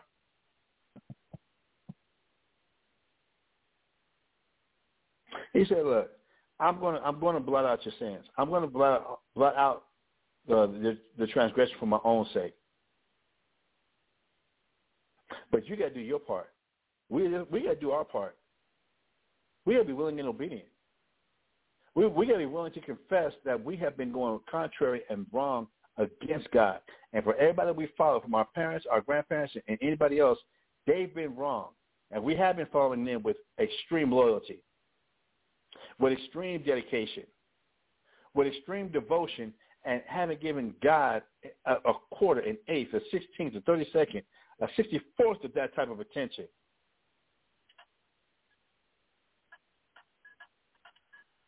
Verse 26. Con, put me in remembrance. Let us plead together. Declare thou that thou mayest be justified. He said, put me in remembrance. We always want God to remember what we've gone through and how bad we've had it and how traumatized we are. But God is saying what here in verse 26?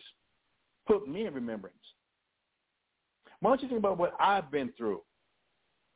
And we just think that's just the most audacious, like, oh, my God. Think about what God's been through, but you're God. What about what I've been through? What about how much I've suffered? What about everything that's happened to me? But God is saying, look, you brought that on yourself. Why don't you put me in remembrance that for all the times you played the harlot, the hoe, you gave my gold to your lovers. Everything that was special to me that I gave to you, you gave to everybody else. You shared with every nigga in the damn hood. But now you'll come back and now it's about what you've been through. And let me start to bring up what you did. I'll say all the cheers, all the yelling, all the debate. You get to walk out the goddamn door like you fed up with it.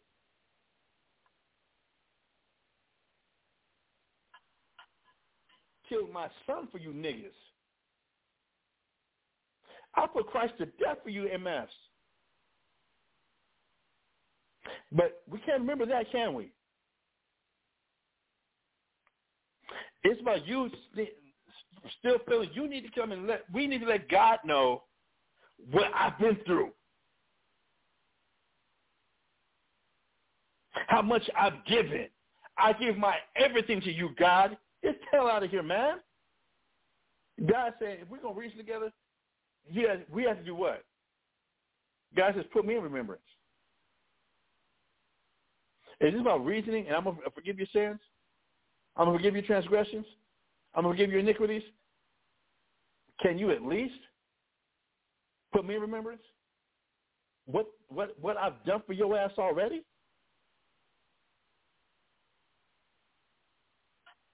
And for us Israelites to even consider that, hell no.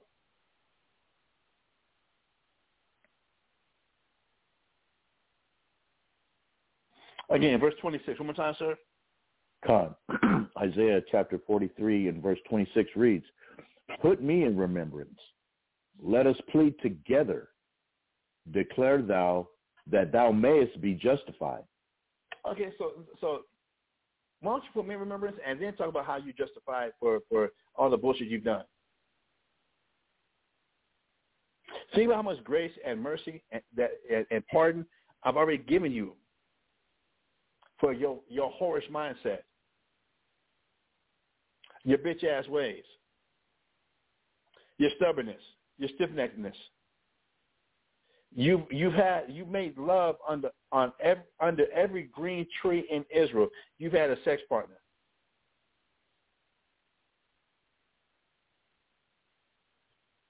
Why don't you think about that before you try and come and justify what the hell it is you do and how you think. Then we're going to reason together.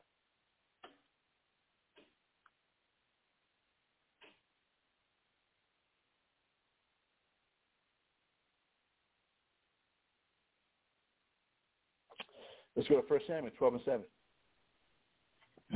1 Samuel chapter 12 verse 7.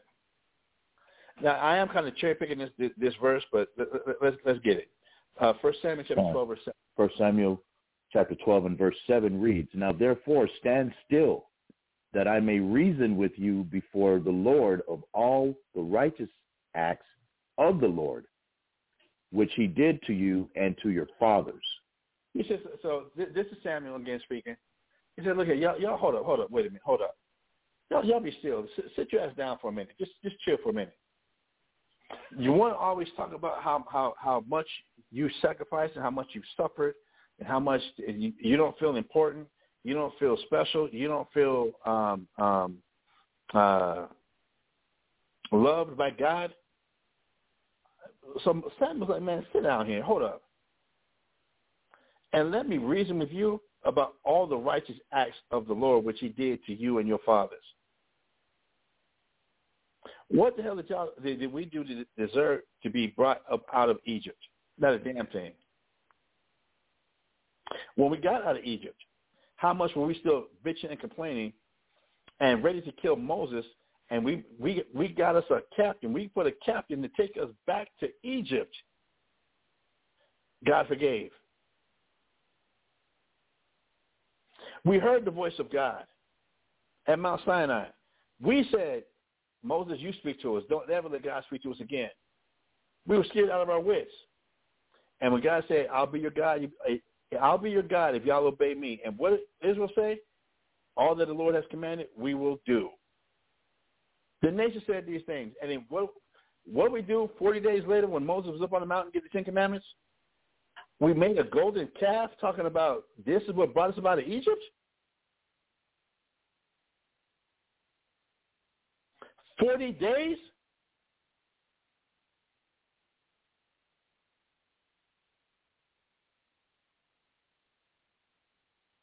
And God still forgave? Then he said, cool, Moses, check it out. All right. Man, send out 12 spies. I want them to go see the land that I have reserved for them. Even after y'all niggas have done this idolatry, done all this and complained already, cool. I'm still going to bring you to the promised land. Send out some spies so they can see just how great and how massive and what I have reserved for them. What these 10 niggas come back and do? Can't do it. Too much. We need to go back to Egypt. There's giants there. We're going to let grasshoppers in the eyes. It's too much. We can't never. It's never going to happen. Even though we just saw the Egyptian army swallowed up in the Red Sea, even though we saw the greatest kingdom on the planet at that time, the kingdom empire of Egypt, destroyed. Now all of a sudden, nope, God can't do this. God can't get us. We ain't going to get this. Nope. It's going to be too much work. We need to go back to Egypt. Joshua and Caleb. That God's trying to show us what he's going to bless us with, especially after this destroying even a greater kingdom in Egypt, and we came back still bitching and complaining.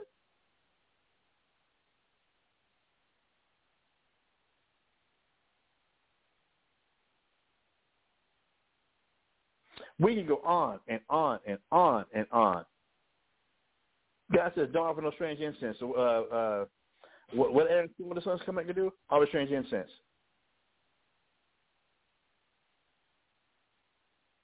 Then Dathan, Korah, gathered up a whole crowd of Israelites talking about Moses. Why are you in charge? Ain't it awful convenient that is you and your brother are the ones in charge? Y'all the poorest family in Israel, the poorest family among the Levites. I'm the richest family among the Levites. How come I'm not in charge? And if not Reuben, Dathan, I believe. His family is the oldest son of Reuben. Reuben's the firstborn son of Jacob. Dathan is the oldest of Reuben. How come he ain't in charge? Why do we got to follow you?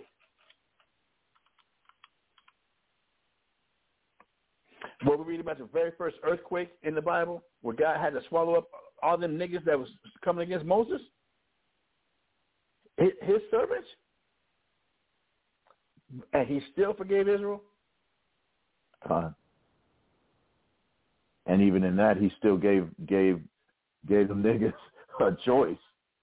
Still gave them a choice in the mercy that he showed. Even though 24,000 was swallowed, the Heavenly Father still gave them a choice. Those that want to follow the will of the Heavenly Father step to Moses' side, and those that wanted to go on their own iniquity stay on the other side. Time. And you know, that's reasoning. That was reasoning, actually. Well, we made the choice. We want to go with this checklist of how much we've been through and how much we've done, and why we should feel justified that if we want to follow the other nations or be free or do this or whatever, we should be able to. That's okay. If that's how we're gonna reason, then let me go ahead and bring you the list of shit I've done for y'all niggas.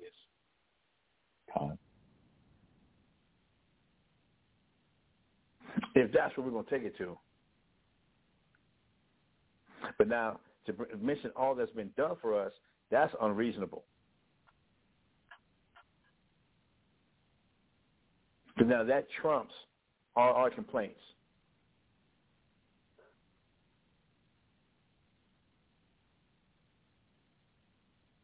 So we ain't trying to deal with that or hear any of that.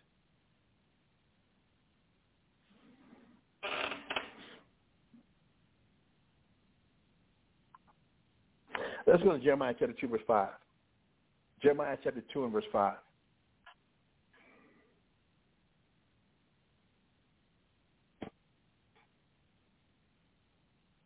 Jeremiah chapter 2 and verse 5 reads, Thus saith the Lord, what iniquity have your fathers found in me, that they are gone far from me, and have walked after vanity, and are become vain. So the most of that, we're going to reason together. That's what we're going to do. We're going to reason. All right, I can really name this list of how much mercy, how much grace, how much love and forgiveness I've extended to y'all niggas. I can do that. Now, y'all God is saying, tell me what sin y'all found in me that y'all have decided, your fathers, who you look up to, who you follow, that they've gone away from me and made themselves vain? That they chose vanity, shit that's worthless, towards our relationship. And I'll become even more worthless. What iniquity? God is asking that question straight up. God said, if you tell me what I've done wrong, that y'all really feel is justified, that you can just go do the hell you want to do and love who you want to love and get devotional you want to get devotional to. What has God done not to deserve our love and our loyalty?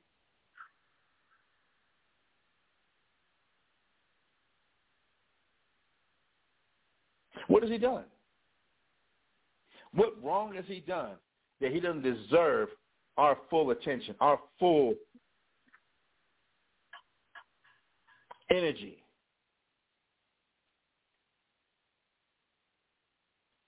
He wants to hear. What did he do? Don't talk about just what you've been through. We're supposed to explain to God what God did wrong, besides choosing us, besides continually giving us more and more chances. What has God did wrong that we choose every other thing and anybody that walks by can have sex with us? We'll get our loyalty. We'll get our full dedication. God wants to know, what sin has he done? What wrong has he done that we treat him the way we treat him? And it has the audacity to wipe our mouths like we ain't did nothing wrong.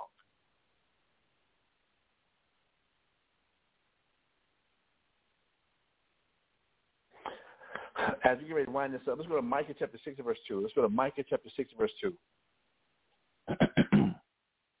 Come on. Micah chapter 6 and verse 2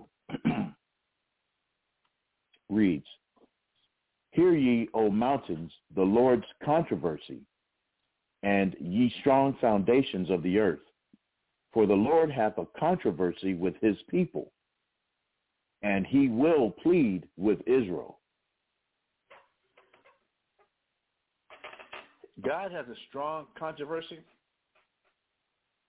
has a controversy with us. And he said this to the mountains, which are never moved, to the strong foundation, that he has a controversy with this people and will plead with Israel.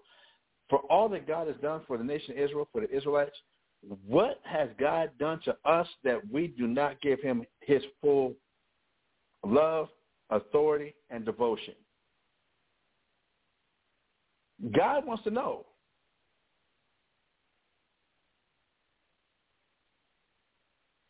God wants to know. What has he done?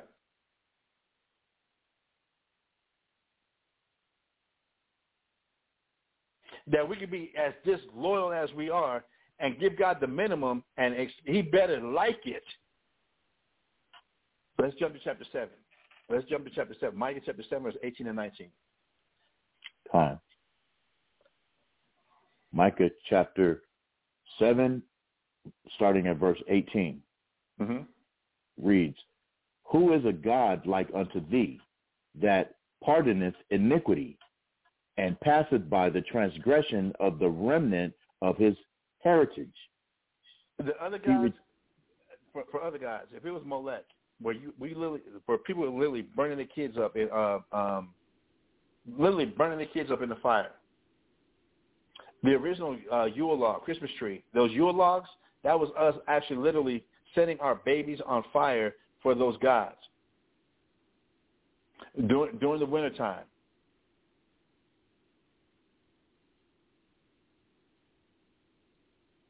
The pole dancing, no different than the maypole or pole dancing, like in a strip club. All that, where you had to have sex in the champagne room before you fulfill your vow to the goddess, to Aphrodite or to Venus or whoever, to Ashtoreth, to Easter, the fertility goddess. So, God, by the time you do all those things, you can't bring those kids back once they're dead already. A woman can't get back her virginity that she done gave away. So the question is, so who is a God like unto the Most High of Israel, the God of Israel, that pardons iniquity, that will pass by transgression of the remnant of his heritage, of the Israelites? If we would just come back now and confess and admit we've been wrong. So he retaineth not his anger forever because he delights in God delights in mercy. Are we going to just acknowledge and admit we have been wrong and everybody we've been following has been wrong? He's ready to show mercy. He's a merciful God. That's proven in the track record with the Israelites from the time we came out of Egypt up until now, until the time he sent Christ to die for us, to shed his blood for us. It's obvious God's full of mercy. It's obvious. But what excuse do we have? What excuse do we have? Verse 19. Time. Micah chapter 7 and verse 19 reads, he will turn again. He will have compassion upon us. He will subdue our iniquities, and thou wilt cast all their sins into the depths of the sea. Damn. God's ready to do this, but we can't acknowledge and just admit that we've been wrong?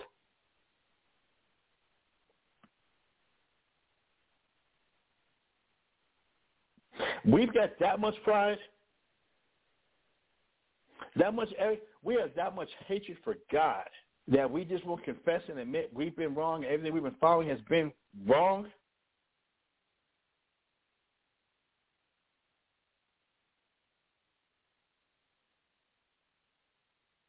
Khan, and you know what, we I didn't read the end of 18, sir. I'm sorry. Do what you gotta do, Locke. Do what you have to do. Khan, at the bottom of the 18th verse, it says, he retaineth not his anger forever, because he delighteth in mercy. And bring it up. Bring it up. I just thought that's a powerful precept, because of even after all the things that we've done, being stubborn, disobedient, rebellious, whoremongers, or the trashiest, he still lets us know that he's not going to retain his anger forever. He's not even holding a grudge, and he delights in the mercy that he's given us, which we know that mercy is something that we don't even deserve. That's what the definition of mercy is, that you're given something that you don't deserve. Something, and still he will turn again. He will have compassion on us, even though that's all he's had on us: forgiveness and long-suffering and compassion.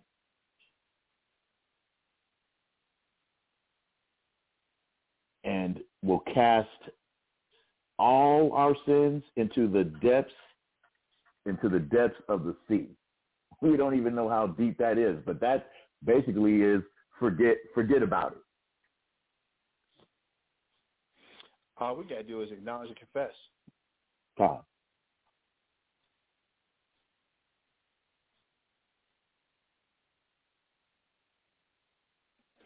The last one, Isaiah 44:22.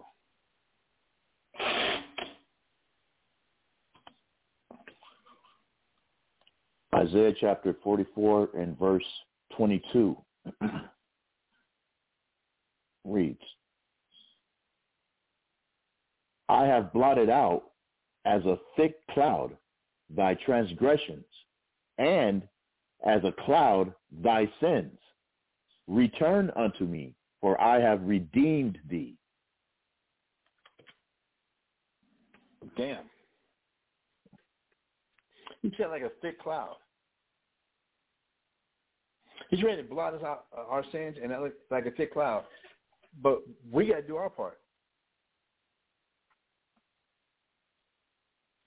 We got to do our part. But like Christ did tell us also, he that loveth father, mother, sister, wife, more than me, ain't worthy of me. This is what's coming down to. But this really is what it comes down to. It's not enough that we just say Jesus Christ or we say Yahweh Shai or Yeshua or what have you. That's not enough. It's not enough that I might put on some fringes. I might understand now that the Saturday is the Sabbath and not Sunday. And now instead of doing Christmas, I do Hanukkah. Instead of Easter, I do the Passover. That's just not enough. Where is the feeling sorry for what we've done? Where's the acknowledging that everybody we followed and gave our devotion to, our loyalty to,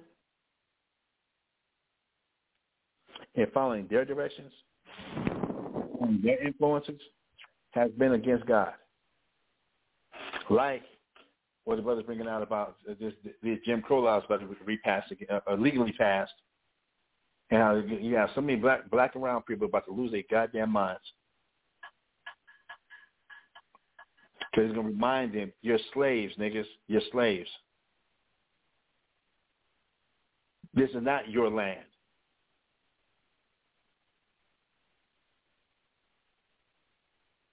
God has a land that he reserved for us. It's called the land of Israel, the Fertile Crescent.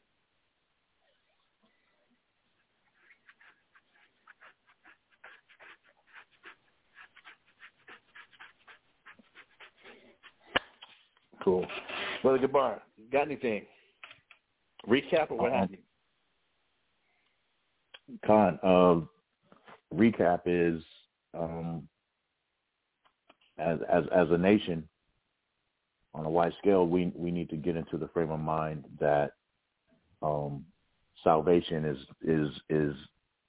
has to be earned, and the way to earn it is by doing his will and acknowledging that we have been out of order for over, I believe, what was it, 3,500 years, 3,500 years, and still going strong as far as our rebelling and not wanting to be obedient and giving all of our love, all of our strength into serving the Heavenly Father, which is really what he deserves. Stop half-assing it as a nation and feeling like we're the ones that are owed something, or come out of the mind frame of Cain and giving what we wanted to give, not what is required for us to receive the blessings of salvation, and then the land of milk and honey and everything that's been reserved for us. To come out of that mind frame that Cain had. That's what got Cain into the issues.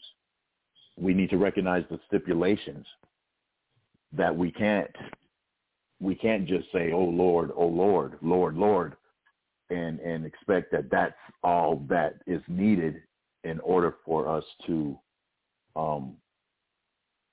be blessed by the Heavenly Father and receive the salvation. That's just not going to cut it. And until we do that as a nation, we're going to be here and have been here for a very long time. We need to recognize the stipulations and start coming through with the stipulations that the Heavenly Father requires of us, which is the acknowledgement, the repentance, the true worship, and being separated, being holy, and also true, which brings us to the scripture that we worship him in spirit and in truth. John 4:24, that pretty much is the recap of the edification that I've received on this class and have been receiving throughout the weeks that we've been going over what salvation is. Now, have great edification and understanding on what we now need to do, and actually should have been doing. What is it, a year ago? I'm not going to go there, but just in recognizing the stipulations that are required for salvation, and it's the sooner we get to acknowledging and repenting and serving the Heavenly Father and being obedient, that will be when we can actually say that we are saved, because that's when He's going to come, and He's not going to come until that is done. So that goes back to what you said at the beginning of the class, that no one is saved yet. No one is saved yet, and until we follow through with these stipulations of the Heavenly Father, we won't be delivered. So y'all better know that. That's all I have to say, sir. All right, Con. All right, for everybody who did get a chance to tune in, we thank you for tuning in. Tonight is Wednesday night. What is this? Wednesday, March. No, it's Thursday. Yeah, it's Thursday. Was it? It's today Thursday? Con. Oh, thank you for that, because I'm about to reschedule the show. Yeah, it's Thursday. March night. Forgive me. All right, cool.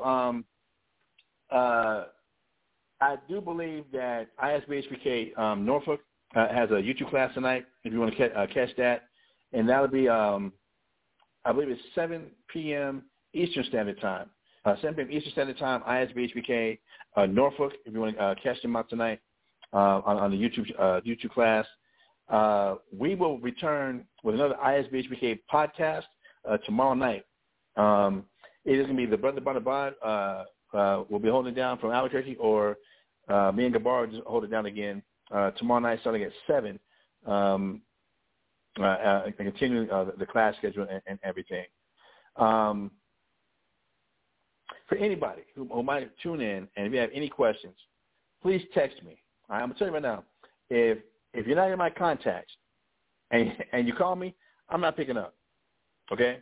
But if you text me and your question, whatever, we can start a dialogue at area code 210-784-8463. Again, if you got any questions or any of the classes or anything that we're going over, please hit me up at area code 210-784-8463. Text me.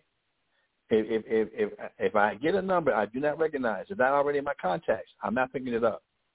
All right, I'm not dealing with a lot of just anybody who just wants to get on and just debate. That's not what I'm not the one. All right? I'm not going there. But need some further explanation about anything we might have covered that we're going over. Again, text me first what your question is. Area code 210-784-8463. And I will get back to you as I possibly can. With that, again, tune in tomorrow night, 7 p.m. Eastern Standard Time. As it is going to be a Bonabod's Bible Breakdowns, or with me and Gabar, if he's available. We're just going to continue on with this class of this series dealing with biblical salvation. So with that, my name is Mashada. My name is Gabar Kawal. And for ISBHPK Bible Talk, we would like to say shalom. Shalom.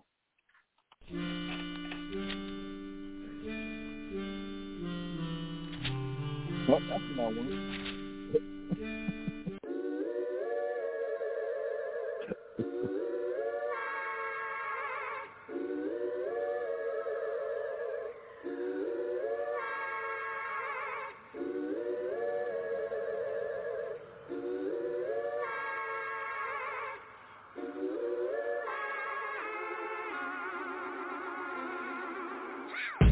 my hood, you hear sirens and semis pop.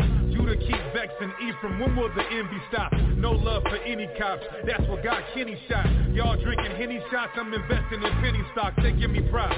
Rapping, teaching, debating, unity, while Satan trying to weaken the nation. Cops in my community, kill us with every opportunity.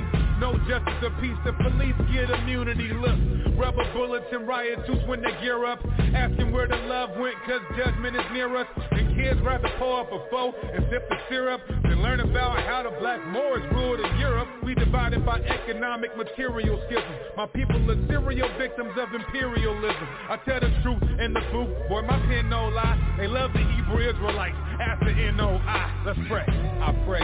Abba Naba Yahweh rise. I pray for your grace and everything that you shall provide. I pray every day that you teach me how to strive to put my trust in you, cause in you is where the power lies. My people are dead and punk will come out and hide. I pray every day, no excuses or alibis. I pray.